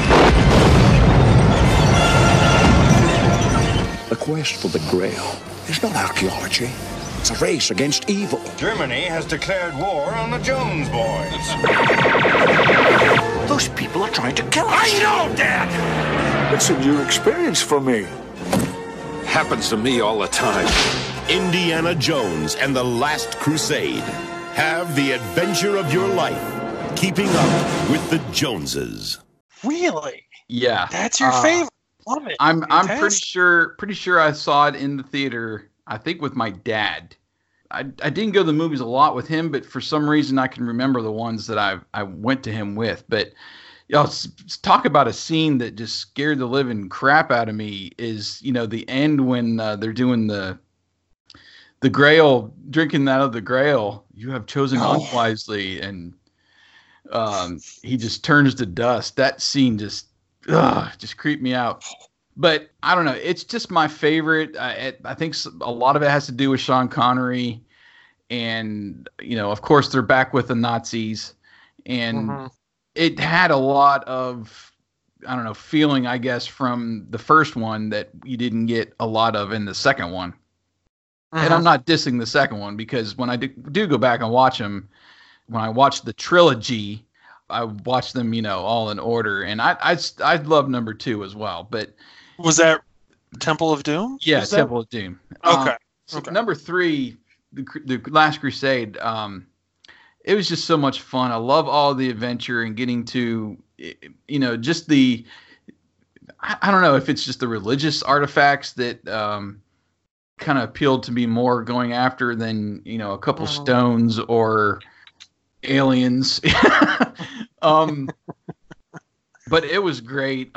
Great cast, and I really don't know what to say about it other than I wish it would have been the last one. You know what I mean? Because they ride off in the sunset at the end, and now they've done 4. They're talking about doing a 5th one, and I'm like, recast it. Let Indiana be James Bond. Okay, yes. Recast him. And let's do something else, because I didn't get a lot into the Young Adventures or the the Young Indiana Jones Adventures Chronicles, I think it was. Yes, I really need to do that a lot more. I do have the the full collection, and I usually watch the movies, and I don't watch the TV show a whole lot. But yeah, the third one I just thought was really great, and I watched the first one pretty early in the years of VHS, probably like the mid 80s, like one of the first ones I actually saw on VHS, and that was scary in its own right. The whole face melting thing. Oh, yeah. Last Crusade, I don't know. It's just my favorite out of the series. What do you say about Indiana Jones? Again, it was huge in my household. My mom, my dad, my brother, they all loved Indiana Jones. I was a fan of Indiana Jones, and I think that the movies were just tremendous action movies. I gotta be honest, I don't really think. I know that the idea of Sean Connery and Harrison Ford in the same movie was a very big deal, but or at least in my household and obviously elsewhere too. But I don't really remember seeing the movie as much as I do everybody talking about it. Mm-hmm. And in fact, that year at the book fair when I was in kindergarten, I only got 2 books, and one of them was a Ghostbusters 2 storybook, and the other one was a Indiana Jones and the Last Crusade. So I definitely remember realizing what a pretty big deal it was, but I don't think I've gone back and watched it. Yeah.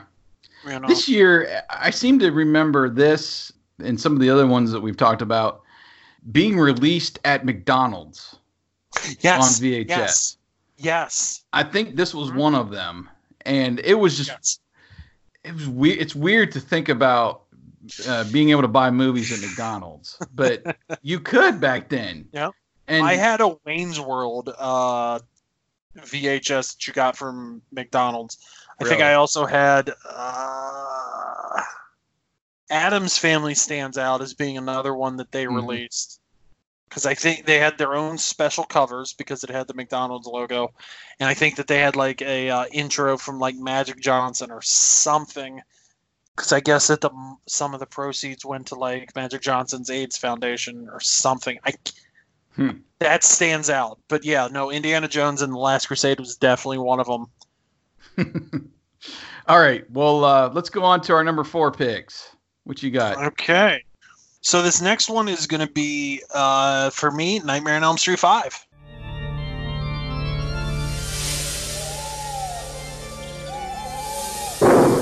His mother was a God-fearing woman. His birth was an unspeakable horror. Please don't let him do that! His life and death have been one incredible nightmare. But now all that is going to change because Freddy wants to become a daddy. Want to make babies? What's wrong with me? You're just a little pregnant. Even if he has to adopt. No! Do unborn babies dream? When it comes to chills. It happened while I was awake. When it comes to screams. The party just start. When it comes to pure terror. Bon appetit. No one delivers like Freddy. Better buckle up. All right, Krueger. This time it's for keeps. A Nightmare on Elm Street 5, The Dream Child. It's a boy! When it comes to terror, remember, Freddy knows best. Which is also the movie that introduced me to Freddy Krueger as a kid. And to no one's shock, this is a movie that didn't really do too well because it was rushed so heavily that they didn't really have time to mature the idea that Freddy Krueger's nemesis from the previous movie, Alice, was having a baby, and Freddy Krueger was trying to get inside of Alice to get control of the baby. And as I say that, I kind of realize why people hate it. No, it's the most insane of the Elm Street series. I think I don't think that it's really been given. I'm biased because I love it so much, but I think that there's so much, positives coming out of this movie. There's great death scenes, some of my favorite characters. There's a character in there that's like the awkward, goofy comic book fan, and I've always seen him as like my spirit animal. There's a lot of fun lines. I love jokey Freddy Krueger. I know a lot of people don't like, once Freddy started becoming that cartoon character, kind of like serial salesman, but I do.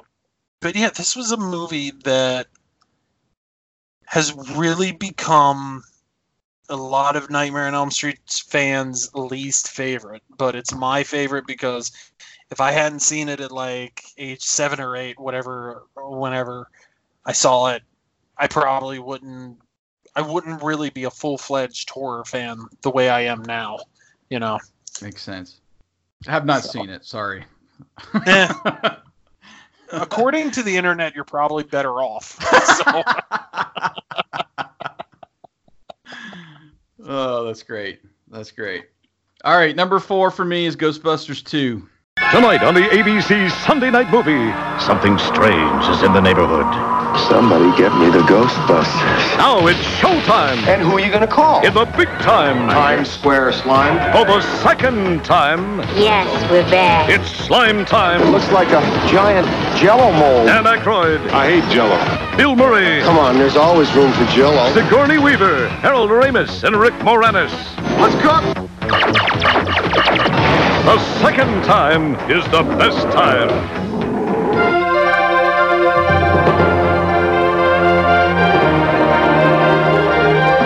And now, the ABC Sunday Night Movie, Ghostbusters 2. Pretty sure I saw it in the theater. I'm like 99% sure I saw it in the theater. From what we all talked about, those those moments, the Nintendo controller in the Statue of Liberty, I love that. I mean, in a way, there was a lot of the first movie and this one with the Stay Puft Marshmallow Man, and then you get the Statue of Liberty, which is actually a good character. But I think I quote Ghostbusters 2 more than I quote the first one. And the first one, I'm pretty sure, was one of the earliest ones I saw in the movie theater. But it's weird because, like, you know, I talked about how eager I was to see Back to the Future 2. You know, Ghostbusters 1, you know, there was no real continuation. And, you know, we got the cartoon series before we got, you know, a second movie. And I don't know the whole history in between of the 5 years, you know, it took to put another one out. But I don't remember it being high on my radar at the time. But when it came out, you know, I was huge into Ghostbusters the first time around. So it was just natural to latch onto this one. And yeah, I quoted a lot. Bill Murray, Peter Venkman, he's always been my favorite character. Oh, wow. And he's so many great lines in this one, you know, even talking to Peter McNichol, that whole scene when they first get to Vigo's painting, I absolutely love when he's the photographer and he's like, all right, do crazy. Get me angry. Ooh. What does he say? Destroy me. Yeah. Destroy. And then, you know, I think Ray comes over and is like, calm down. And he's like, I've had better, but not many. You know, it's to Vigo. That whole scene where he's, oh my gosh, that's just like gold to me. I loved it. You know, when they go down to the tunnel of slime, you know, and then they're pretending they're the phone lines are over there. What's the matter with, you know, and boss, you know, when they're the you know, electrical workers there. Yeah, and then I don't know, there's just so much to love when they're messing with the toaster with the slime, you know, and they're making it dance around.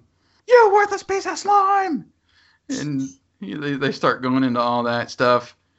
I love it. I love it, and I can't put it above the original just because how much the original meant to me as a kid, and I've gone back to the theater at least twice with my son to watch it re-released. I saw it right before the Lady Ghostbusters came out, and then on the 30th anniversary, we went and watched it too in the theater. And if it comes around again, I'll probably be there. But they'll probably just because I've got so much of a connection to the first one, I wouldn't put it above it, but it's right there. I love it equally as much. So, man, you know, anybody that says it's crap or whatever, okay. You're wrong. They ruined the first. That's just nonsense to me. But I don't understand how a sequel I still have my cassette single of On Our Own by Bobby Brown. Do you really? That's amazing. It's in my little display case right next to my Prince Bat Dance. I have this right next to my desk. Nice. The soundtrack. It's one of the few CDs. I never had the full soundtrack. I just had that single and wore it out. I'm sorry, but anyone who says that song wasn't better than the Parker song is full of it. And the music video, they kind of did the cameo thing too, and it was so great. So you know, I love they're in the like Times Square or whatever, and he's up on the billboard singing and showing clips of the movie. It was great. Oh yes. Anyway, all right, let's keep moving. We got to keep moving here. We're up to our top 3. I think I know yours. You probably know mine, but let's go ahead and reveal. What's your number 3 pick? My number 3 pick is a movie that I have championed for a couple of years now on the internet, and it is the Fred Savage, Christian Slater, Beau Bridges classic, The Wizard. 2 tickets to California, please. That's $226. Well, we only have $27.30. What does that get us? Nowhere. Corey's taking his brother Jimmy on a ride. These two boys already traveled more than 80 miles across the state. We've hired someone to find him. What's his problem? He's just shy. But Jimmy's got a secret You got 50,000 on Double Dragon? that could make this the ride of their lives. Look at him. He's a wizard. He's headed for the video championship. This guy? What is that? Power glove. Yeah, well, just keep your power gloves up front, right? With a touch of romance I am not kissing a boy. and a ton of trouble. That's huge. We're too late. Put me down! Sorry about that. You maniac! They'll get there any way they can. Hey, here we come! It's Jimmy! It's Jimmy! Come here! Stop them! Hey!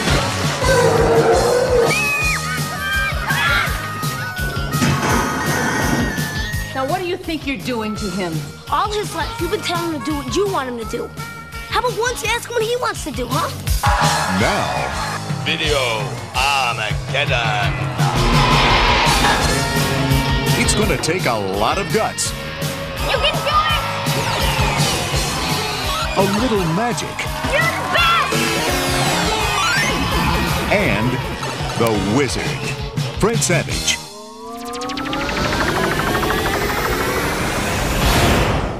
The Wizard. Now, this is a movie all about. They don't come out and say that he has, autism or, whatever, but they kind of say that he's. I forgot the exact terminology, but they kind of explain that he's got something like developmentally wrong with him, and he goes across the country playing video games so he can get to the Universal Studios for their Video Armageddon, this big kind of Nintendo Championship tournament. And essentially this movie was really created as a advertisement for Universal Studios and Nintendo, and essentially to reveal to us that we were getting Super Mario Brothers 3 in 1990. And this movie was, not very well received, but if at the same time in 1989, if you're like my age, you're like 6 or 7, whatever, you didn't really care whether or not it was perfect cinema. Quite frankly, it's not. It's just a fun movie. It's a fun kids movie. I still love it. It's still one of my favorites, and it's very blatantly 1989 because every scene is just so incredibly 80s that it's ridiculous. There's probably a little nostalgia in it. I realize as I say that, there's a little nostalgia in it for me, because I just said it's all 80s. But I do love this movie. There's a big charm about it. I do love the family aspect. And I do love the Nintendo. I love the Universal Studios. I love the corniness of it. And the best part is there's so many scenes in this movie that Christian Slater clearly doesn't know where he is.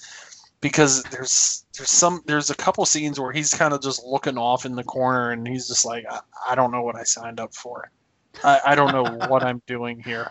I really don't. But man. I love this movie. It's my favorite. It's up there with G.I. Joe the movie as and technically Masters of the Universe, I suppose, as my favorite childhood movie. I love this movie. Everything about it. That's cool. I watched it. I remember renting it. I remember catching it on cable probably within the last 4 or 5 years. Mm-hmm. And we haven't had cable in a while. So I was probably on one of the I don't know, CW or one of those networks that was showing it. And I remember getting sucked into it. And do they actually play Super Mario 3 at the end? Okay. Yes. That's what I was remembering mostly about the movie is the tournament at the end and the aura of Super Mario Brothers 3 at the time. So I didn't watch it when it first came out or even probably when Super Mario 3 hit. So I never had that connection really with the movie. And I was a Sega guy too. There you go. I said the S word. I'm sorry. If it was a Sega movie, this would have been. Yeah, probably. No, but I'm not going to poop on it at all because, again, it's just like The Burbs for me. When you watch it as a kid, and it just it's lasted with you all through the years. What can you say? Yeah, so exactly. It's fun. I know a lot of people that are in your corner on this movie that just love it. So yeah, good pick. Thank you. Number 3 for me is Back to the Future Part 2. Back to the Future Part 2. Let's get this. Yeah, let's get this. We've only rented it about, a dozen times already. But it's got all that adventure and all that magic. Plus, it's got Michael J. Fox and Christopher Lloyd. But what does this previously viewed sticker mean? That means you can buy a previously viewed video cassette at a low price and add it to your home library. Okay, let's buy it. Yeah! Steven Spielberg presents a Robert Zemeckis film, Back to the Future Part 2. Bring home your copy today. Like I said before, it was... I could not wait for this thing to come out. It felt like a decade between the movies. Because I watched it... I didn't watch the first one in the theater, I believe. It was a rental. And I remember renting it many, many times and getting to that end scene when Doc pulls up and they take off, there's not enough room to go 88 miles an hour. Where we're going, we don't need roads, That end scene in To Be Continued, those 3 little words. Oh my God, I just wanted more. They're going to the future. So fast forward to 89 when it comes out. I lived in a small town, and our theater only had 2 shows at a time. There was only 2 theaters in there. It was an old converted theater. The crazy velvet curtains and the smelly, musty smell in there. It was probably unclean by any health inspector standards, but we only had 2. So it might be the only movie I remember getting in line, the line coming out of the theater, down the street. There was one storefront right next to the Ritz, and then down an alley. And we got in line in the alley, and it was sold out before we could get there, me and my buddy. So we had to call, I think we called our parents from a payphone and told them that the first movie was sold out, and we just hung out for like 2 hours until the 9 o'clock showing, and they let us go to the 9 o'clock showing because we had wanted to see it so bad. So the second showing that night was when we finally got to see the movie, and we just hung around in downtown for like 2 hours doing nothing. His I think it was his grandfather had a house down there, and we might have went to his place for a while, but I just remember kind of hanging out downtown doing nothing, waiting for the next movie to come after the first one ended, because we were so excited to see it. And let me tell you, man, not mind blown, mind blanked, or walking out of that theater, I'm like, what just happened? I couldn't follow, when they meet the dude in 55 with the letter and the alternate 85, and that movie just went so many directions. And to try to suck it in, if you've watched that movie for the first time and got everything that they were throwing at you, you're a freaking genius. Because I just remember being like, I got to go watch it again just to understand everything. So just out there, and it was, and it's not really a criticism, but it was just the way that the puzzle came together was so hard to follow at the end. But just the fact, you got Strickland. We talked about this. He plays like the same character in Masters Universe that he does in the alternate 85 with the shotgun, And, oh my gosh, he really does. On the porch. But there's just so much to love about the second one. Not just the future parts, but the alternate 85 and just how they, he sends Marty in the future, and here he is running back. I'm back from the future, and Doc faints, and you're like, oh my gosh, how? I don't understand. My mind cannot compute this. So much. So it was just a total mind-blowing movie for me as a 13-year-old, and I could not wait then to continue the series. And my favorites are probably in order. I like the original probably the best, and the second and the third. But wow, it just blew my mind. And I again, thinking now of how they coming up with the future and Jaws Part 19 and the whole, all that stuff. I mean, there's so many great little jokes like that they added in there. And yeah, it was, it's definitely top 3 for me for 89. So good. So I think we might have the same movies as our top 2. We'll see. We'll see which way you went here. But what's your number 2? I think my number 2 is probably going to be your number 1, and spoiler, if you know me, it's probably vice versa.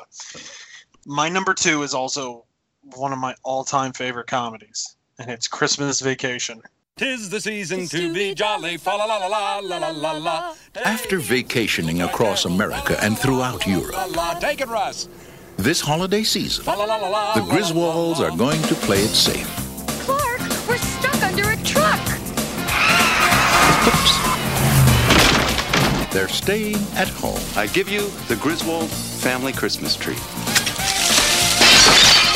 Hope you're not getting sap all over your sweater, Clark. All Clark wants is a quiet, old-fashioned Christmas. Sorry. Got a little knot here. You can work on that. What he's going to get is the gift that keeps on living. Merry Christmas. His family. We didn't come to impose. Oh, hell, there's plenty of room. Do you sleep with your brother? Do you know how sick and twisted that is, Mom? Well, I'm sleeping with your father. Have you got a kiss for me? You better take a rain check on that, Art. He's got lip fungus they ain't identified yet. But no holiday could ever be more deeply touching. We were gonna call, but Eddie wanted to make it a surprise. If I woke up tomorrow with my head sewn to the carpet, I wouldn't be more surprised than I am right now. We're really gonna fly down the hill with this stuff. So genuinely moving. Can I refill your eggnog for you? Drive you out to the middle of nowhere? Leave you for dead? More truly uplifting. Can I show you something? I was just browsing. Or more down to earth. Merry Christmas! If Santa is smart, he'll stay well clear of this joint. It's a death trap. Than Christmas with the Griswolds. Everybody come out quick, look at the lights! They want you to say grace. I pledge allegiance to the flag of the United States of America. This year, let Chevy Chase light up your holidays. National Lampoon's Christmas Vacation. That thing had 9 lives. She just spent them all. You woo, crack up.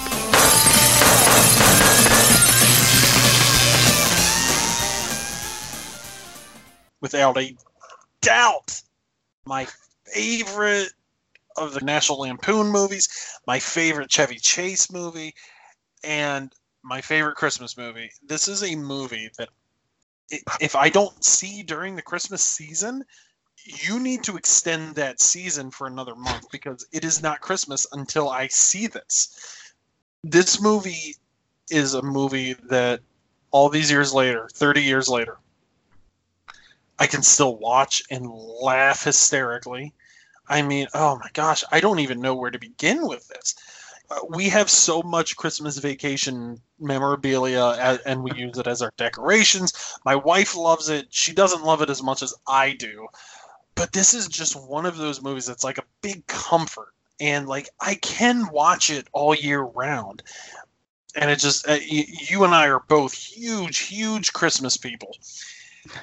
And it makes you want Christmas it makes you want to get Christmas going even quicker. You know, it just, I don't know how to really process how much I love this movie. But for me, I know so many people love Christmas Story. I know people love, Home Alone is my number 2 as far as like Christmas movies. Like, but this cannot be touched. You know, it's just, I still like, you were talking about, all the lines you use from Uncle Buck. My wife and I go, back and forth, why is the carpet wet, Todd? I don't know, Mark, go. We do that all the time. It doesn't matter what time of year. my love for this movie is just, I think there's only one fan bigger than me when it comes to this movie, and I'm talking to him, and I'm sure we'll get into that. We're going to get into it right now because I did take it as my number 2 as well. Did you really? I did. Listen, it took me probably 3 days to figure out number 1 and number 2 on this list. I took it number 2, I think mainly because of the following the merch, everything has happened later than when the movie hit. And it's more of like a cult. It was almost like a cult classic or a cult movie first, and through the 90s. And then it has kind of taken off in the last, 10, 15 years. Oh, yeah. Just over the top with the merchandise and everything. Oh, my gosh. And it's insane to think that it wasn't as well received as it is, or at least really as it was back in the day. And, I think that some people kind of are either in denial of that, or they kind of forget that at first, like you said, I want to say it wasn't building steam until probably, I'd probably say until maybe late 90s. It was definitely the early 2000s, especially. Yeah. That's around the time they started doing the Moose mugs. Oh gosh. Do you remember when they first started? There was an independent company. Yeah, a company was created just to make Moose mugs and merch because there was no official. I can't remember who made the movie. It's Warner Brothers or whoever, but Warner Brothers.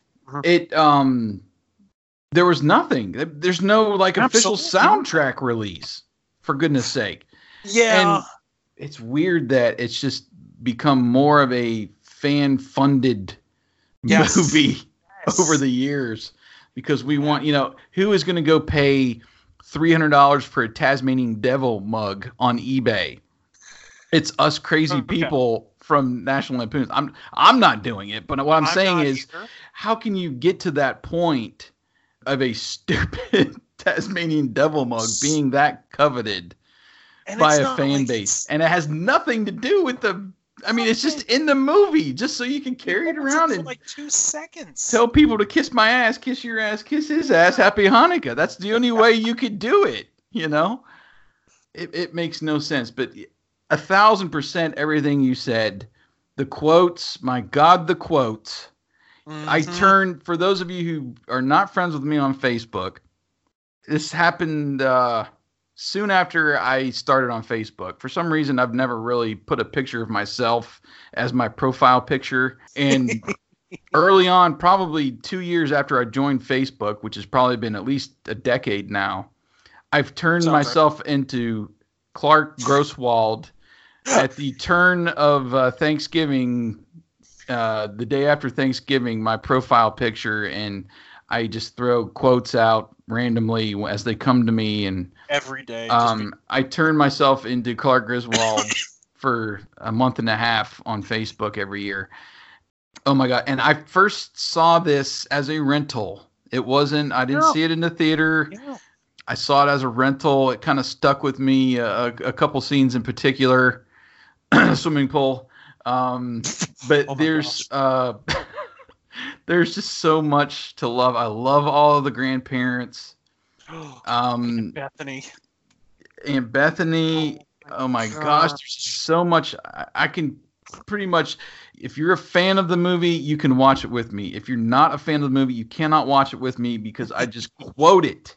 Oh gosh, I will quote the entire movie as I'm watching it, and I'm like you. I'm still laughing at the craziness. I got to tell you, Mary. Well, that's my name. Is Wesley still at the Navy? I mean, there's just oh my gosh. It's definitely transcended Christmas because they start showing it in October before Halloween. And that's even a little bit early for me because I like to get it. I like it to be the first one that I watch if I can. Yes. Because I have to wait until that calendar turns to Black Friday before I start watching Christmas. I try to keep that a tradition at least. Sometimes it happens, sometimes it don't. But that movie being played in October on cable just tells you so much about it that people just want to watch it. They don't care what time of year it is. They don't care if it's in the middle of Halloween season. Give me Christmas Vacation. Yes, we want that. I got to tell you two things. First off, I have two really, and I'll try to speed through them. Back in 2002, we actually got a squirrel stuck in our chimney in our basement. And I kid you, there are photos of me trying to get it out with a broom, and my brother got a bunch of welding gear for me to get chase after. And it took us 2.5 hours to get the squirrel out of our basement. And then afterwards, my mom says, "This is like in Christmas Vacation. This is a great way to start off our Christmas season." I'm like, "Are you serious, Mom? Really?" Did it make a funny squeaky sound? My wife's parents actually gave us a little squeaky squirrel to put in our tree every year, and we still do it. Nice. I got to tell you, I started watching this movie Thanksgiving night. I started doing that tradition around 2003. And that's a tradition I have to have. I didn't do it last year, and that's okay. It didn't ruin my Thanksgiving, didn't ruin my Christmas. That's okay. But that is a tradition that I just hold dear. That right after Thanksgiving dinner, it's Christmas time. I'm putting on Christmas Vacation. We're putting up the tree if it's not up already, and we're watching it. And the funny thing is, the first Thanksgiving I came up, I used to be in a long distance relationship with my now wife. The first Thanksgiving I came up here, we're staying at my sister-in-law. Mm-hmm. We're staying at her house, my now sister-in-law. And it's, I think, the night after Thanksgiving. And she says to me, "Chad, do you like Christmas Vacation?" And I'm like, "Come on, seriously?" And my wife still she dreads the pool scene because when Eddie came out on the pool, on the diving board, I laughed so hard I almost just passed out. And she's just like, "What did I get myself into here?" This movie it's so great. I finally got myself a Moose mug this year. The first time I've got a Moose mug. Yeah, yes. I had a 40% off coupon at Bed Bath Beyond, and it came home with me that night. We found 2 on clearance at Target. Actually, I'd probably say a week after Christmas, which that never happens. Never happens. But we found 2, and we have 2 in our cupboard right next to the Mr. Narwhal from Elf.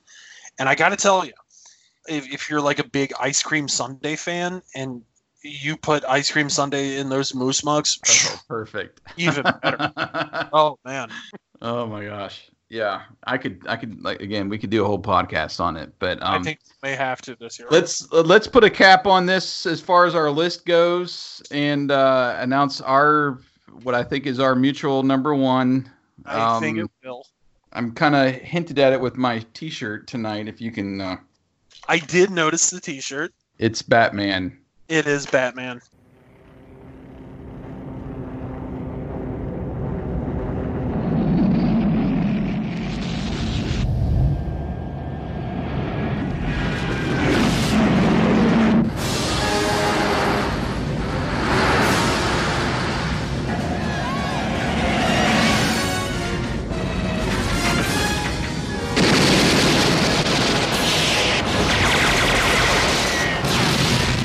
Vicky Vale. Bruce Wayne. And what do you do for a living? Lieutenant, is there a 6-foot bat in Gotham City? Nice outfit.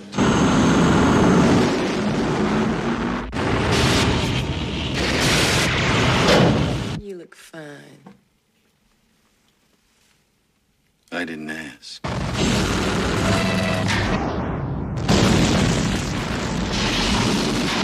I have given a name to my pain. What are you? I'm Batman. Where does he get those wonderful toys? My life is really complex. Winged freak terrorizes. Wait till they get a load of me.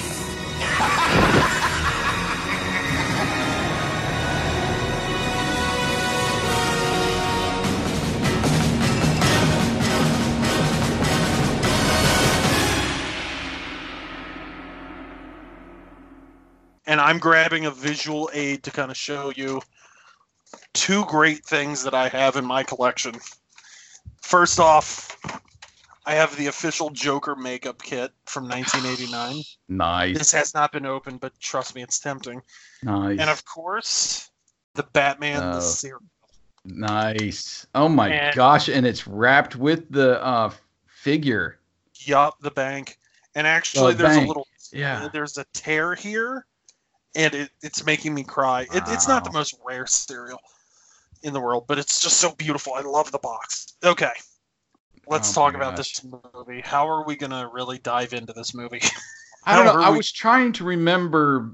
I obviously saw it in the theater, but I didn't have a specific memory of going to see it in the theater. The memories that I have, like I said, I bought the Bat Dance single. Sure. And I went to Boy Scout camp that year, and I snuck in my tent a battery-operated single speaker boombox with a cassette player just to listen to that. We are camping, and I brought that, and my scoutmaster confiscated it on the first day. I was like, oh, my whole week is ruined here at camp because I can't listen to Prince. That is a very specific memory I have. That is a very specific. I didn't get into the animated series right away.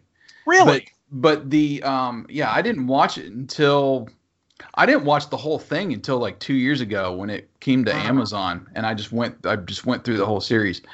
But the lasting impact of the score, the soundtrack, the Danny Elfman theme, and how it carried into the animated series. And that's just, all of the commercials, even the cereal commercials had it in it. Batman, the cereal. The adventure continues. Now with Batman, the cereal. And nothing can slow him down.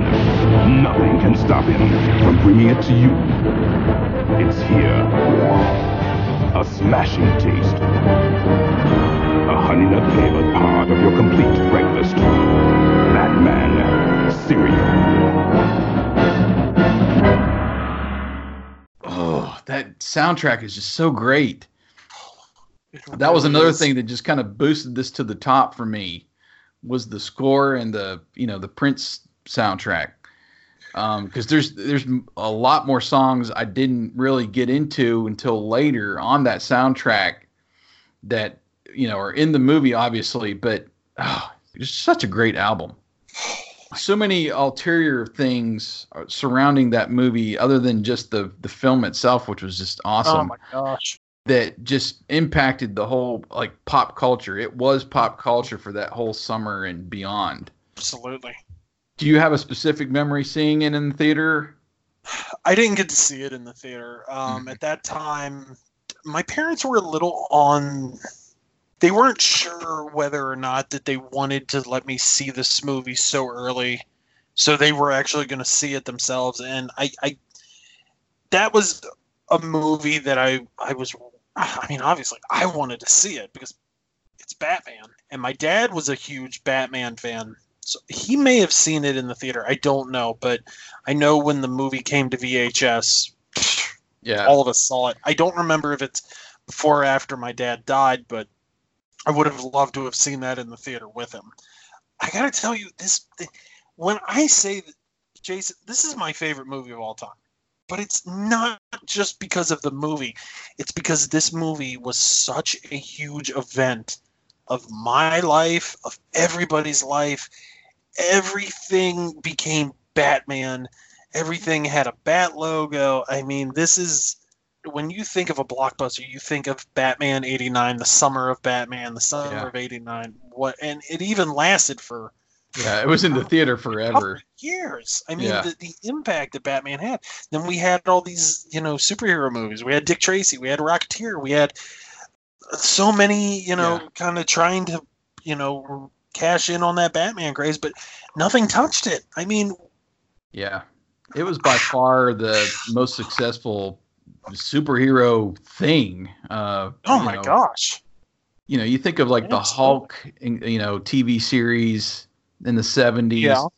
The original Superman movies, like 1 and 2, somewhat 3, had a pretty big impact on me. Mm-hmm. The 60s Batman series and reruns, I watched a ton. Yeah. So this is why I never got into comic books as a kid. So this is why, like, DC, I've been a fan of DC more than anything else, is because those things right there, the Superman movies and then the Batman series in the 60s rerun on WPIX every afternoon from when I came home from school. Oh, wow. Those had a really lasting impact. And, back then as a kid, you don't care who they're going to cast. It's Batman. You're going for the character. You're not, right. I find that the everything leading up to there, the criticism of who they chose for the actor and everything and how that came about, that's really interesting to me. But you did not care when you're 13 years old in 1989 going to see Batman. And it just really launched Batman as my favorite superhero character, even more so than the 60s series did. So, yeah, that kind of impact, just beyond the commercial value of it and how much it made and all the merchandise and all that, man, there's a huge post right there in 1989 in superhero history. I mean, my gosh. And, you were talking about the 60s show. I mean, I think to this day, kids are going to be watching that 60s series, and a lot of them are probably going to be, Batman's more widely available now, but I have to imagine somewhere that's probably someone's gateway into Batman. Mm-hmm. But this was not the 60s by any means. No. It was like a dose of reality. Like, it was real. Yeah. Because you think of that show and how cheesy it is, and just the, he still had the utility belt and the Batmobile and all that, but he's, there's machine guns on the Batmobile. Oh my gosh. The Batmobile alone just looked incredible and blew that other one from the 60s out of the water. I'm sorry. Yeah. Still my favorite Batmobile. And, the Michael Keaton as Bruce Wayne was fantastic. And there's not a lot of people that get Bruce Wayne and Batman right. Like, you might have someone who gets Bruce Wayne right and Batman wrong, or vice versa. But he had it right. He made Batman intimidating. He made Bruce Wayne very unassuming, and to others, it was so good. And Jack Nicholson as the Joker, to this day, I don't care what people say, he is the greatest Joker I've ever seen in my entire life. I love this movie. Yeah. Like, I have seen this movie well over 100 times in my lifetime. And here, hold on real quick, because I got to show you this in the background. Do you see that? I do. So that's actually a promo from a video store. My wife got that for me for our 5th anniversary, I believe. But this is my favorite movie. And yeah, the logo, do you remember the first time you saw that logo? Yeah, well, that was just the poster. The poster. Oh my gosh. A lot of the advertisements in newspapers and magazines was just the logo. That's all you needed. That's all you needed. That's all you needed. Anyone's faces. All it said was Nicholson, Keaton, Batman. And it got people's imaginations. I don't think, if you weren't around back then, it's kind of hard to equate what would be on that level these days. Like, I worked at a movie theater last year before I moved on to another job. And I got to tell you, as popular as like an Infinity War was, or as popular as you know, a Deadpool, or, you know, we were expecting Solo to be a much bigger deal. It's so hard to explain to those who didn't live in that time how huge this was. And this, like I said, it was not a movie. This was an event. Yeah. This was like a milestone in comic books, movies in general. Like, yeah. I just, there's, you know, maybe there's a few things in the movie I'd change, like the Wayne Manor party, but, you know, it for the most part, I will always love this movie. Like, and it's, I thought Ben Affleck did great as Batman. Looking back, I'm not as big on Christian Bale as Batman. I thought George Clooney was terrible. I thought Val Kilmer was good as Bruce Wayne and Batman, but nobody's coming close to Michael Keaton for a very long time. Yeah. I back you up on those choices. Yeah. I mean, even though it got crazy, you know, with Batman and Robin, I like Batman Forever. I remember that being almost the same event in my high school years. But yeah, it's just set the precedent that's been topped maybe a couple times, like you said, with some of the Avengers stuff. The first Avengers probably maybe was probably an equal event, but yeah. Oh my gosh, yeah. It is so hard to describe without being there and knowing the impact, and people going to the movie theater every weekend that summer. Gosh. You know, it was in the theater forever. I'll tell you, I went.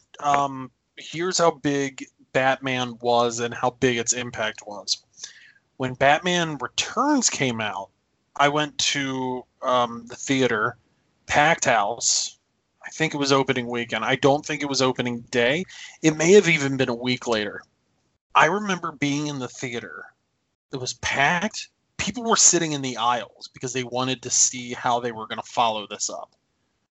You're not going to get that now. I mean, for many reasons, but people were sitting in the aisle. They were probably sneaking in. But to see this movie and to see how they were going to top themselves, Batman 89 set such a high standard for movies in general. Yeah. And, you know, I think that the one movie that comes to mind in terms of hype is Star Wars Episode 1, which, again, if you weren't around for that, which we're celebrating 20 years this year, I think that that's probably the closest we have in, like, maybe the last 30 years since Batman. But yeah, even then, I just, nothing comes close to Batman for me. Nothing.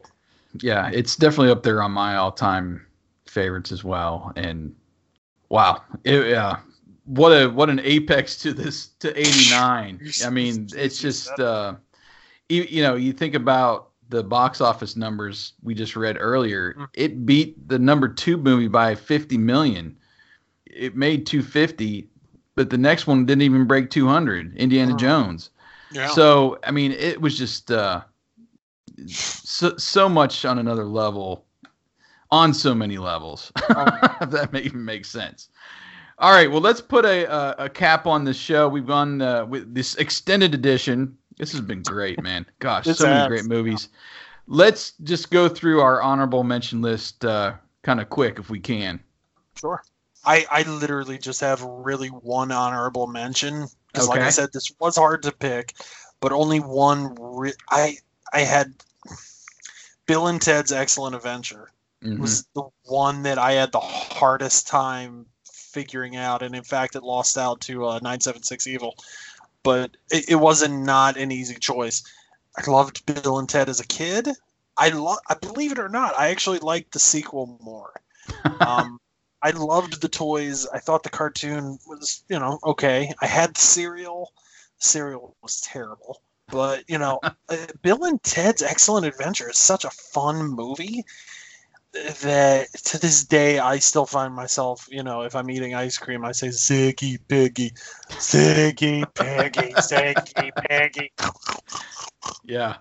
So we've got Circle K gas stations around. So how can you not, Yes. strange things are afoot at the Circle K every time you fill up. I mean, it's a great one. It was on my honorable mentions list. Definitely. It was, I don't remember seeing it in the theater. It was more of a rental in the 90s. Yes, that was the same with me too. Saw many times. So that you don't have any more on your honorable mentions? Not really. I Okay. mean, Uncle Buck would have been, but I mean, Bill and Ted was the main one. Okay.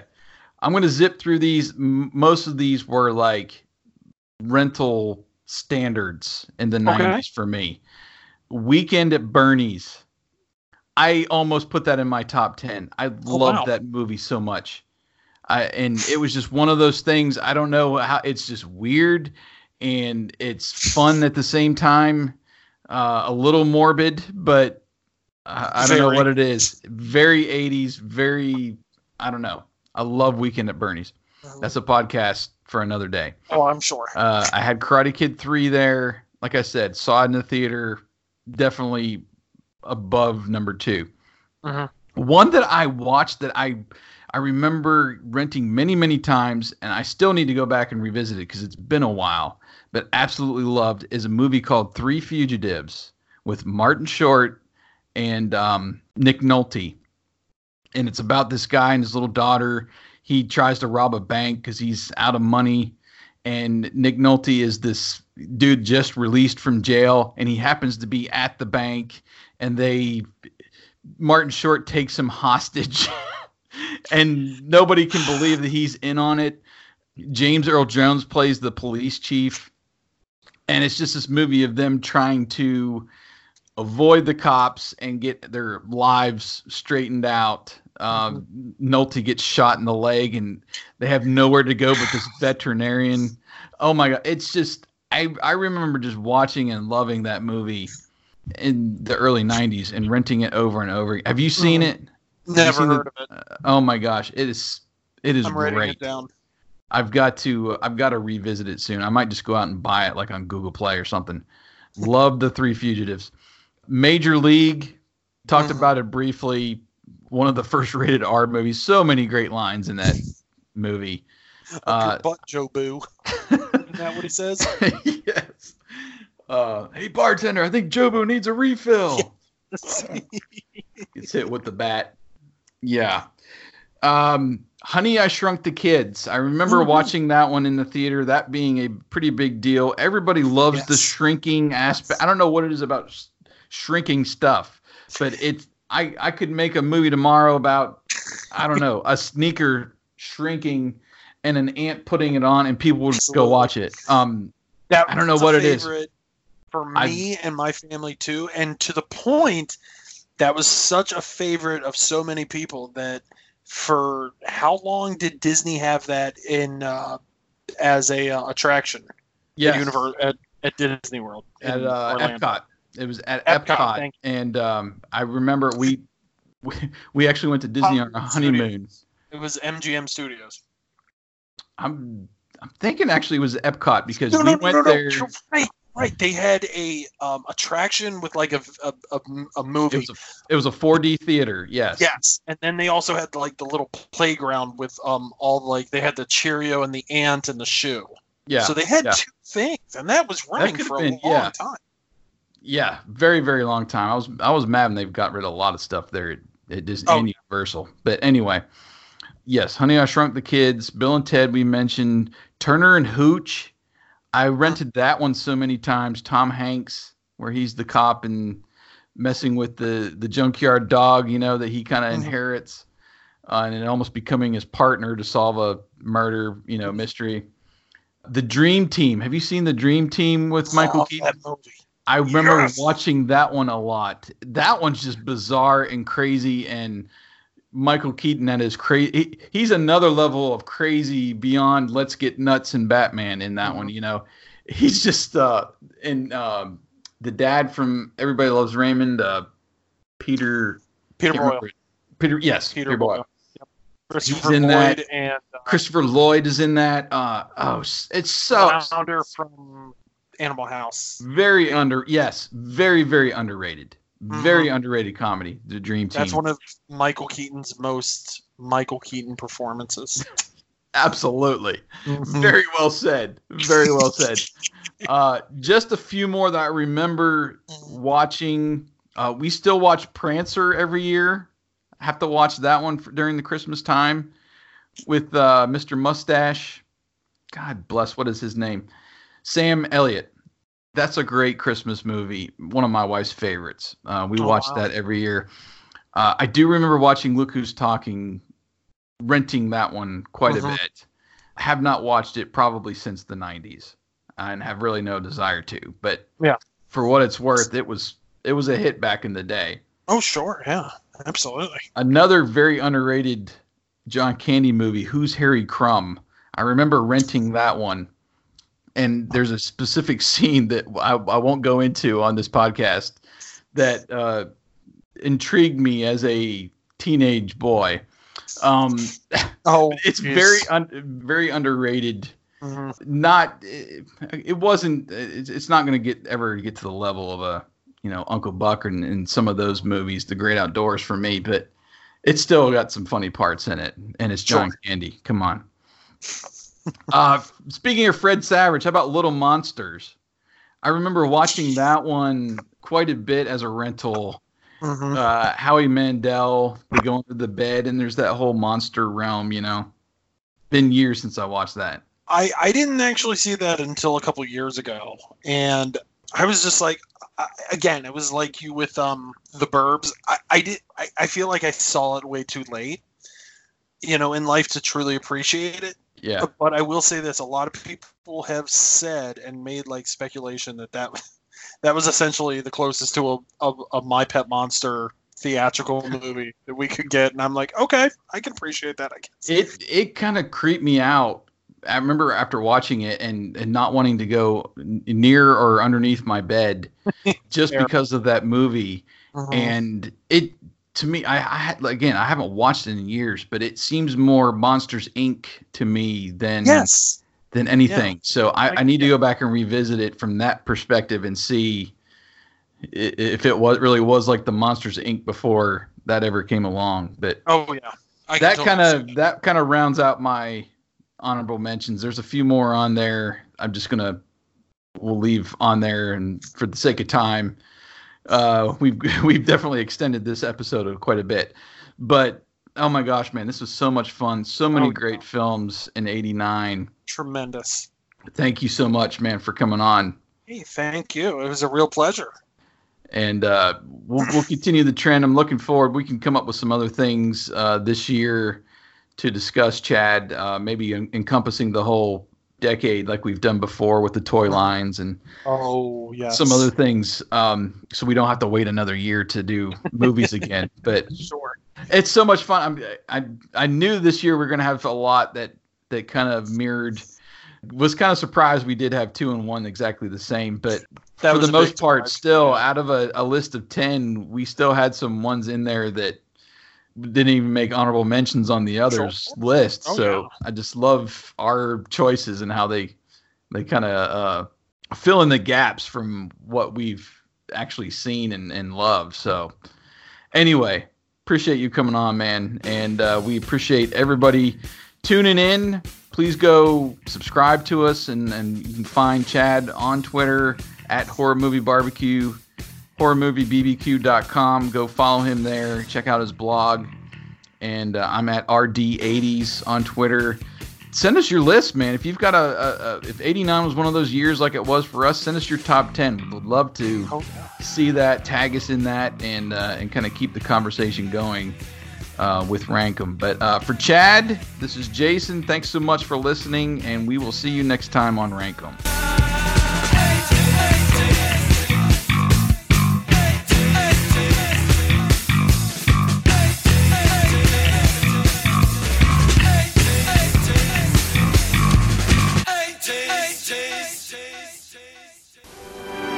Wrap up the holidays with the perfect gift.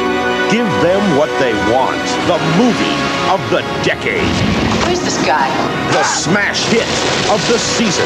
I'm Batman. Can somebody tell me what kind of world we live in where a man dressed up as a bat gets all of my press? Batman on video cassette. The gift you want to give. The gift they want to get. Specially priced at stores everywhere.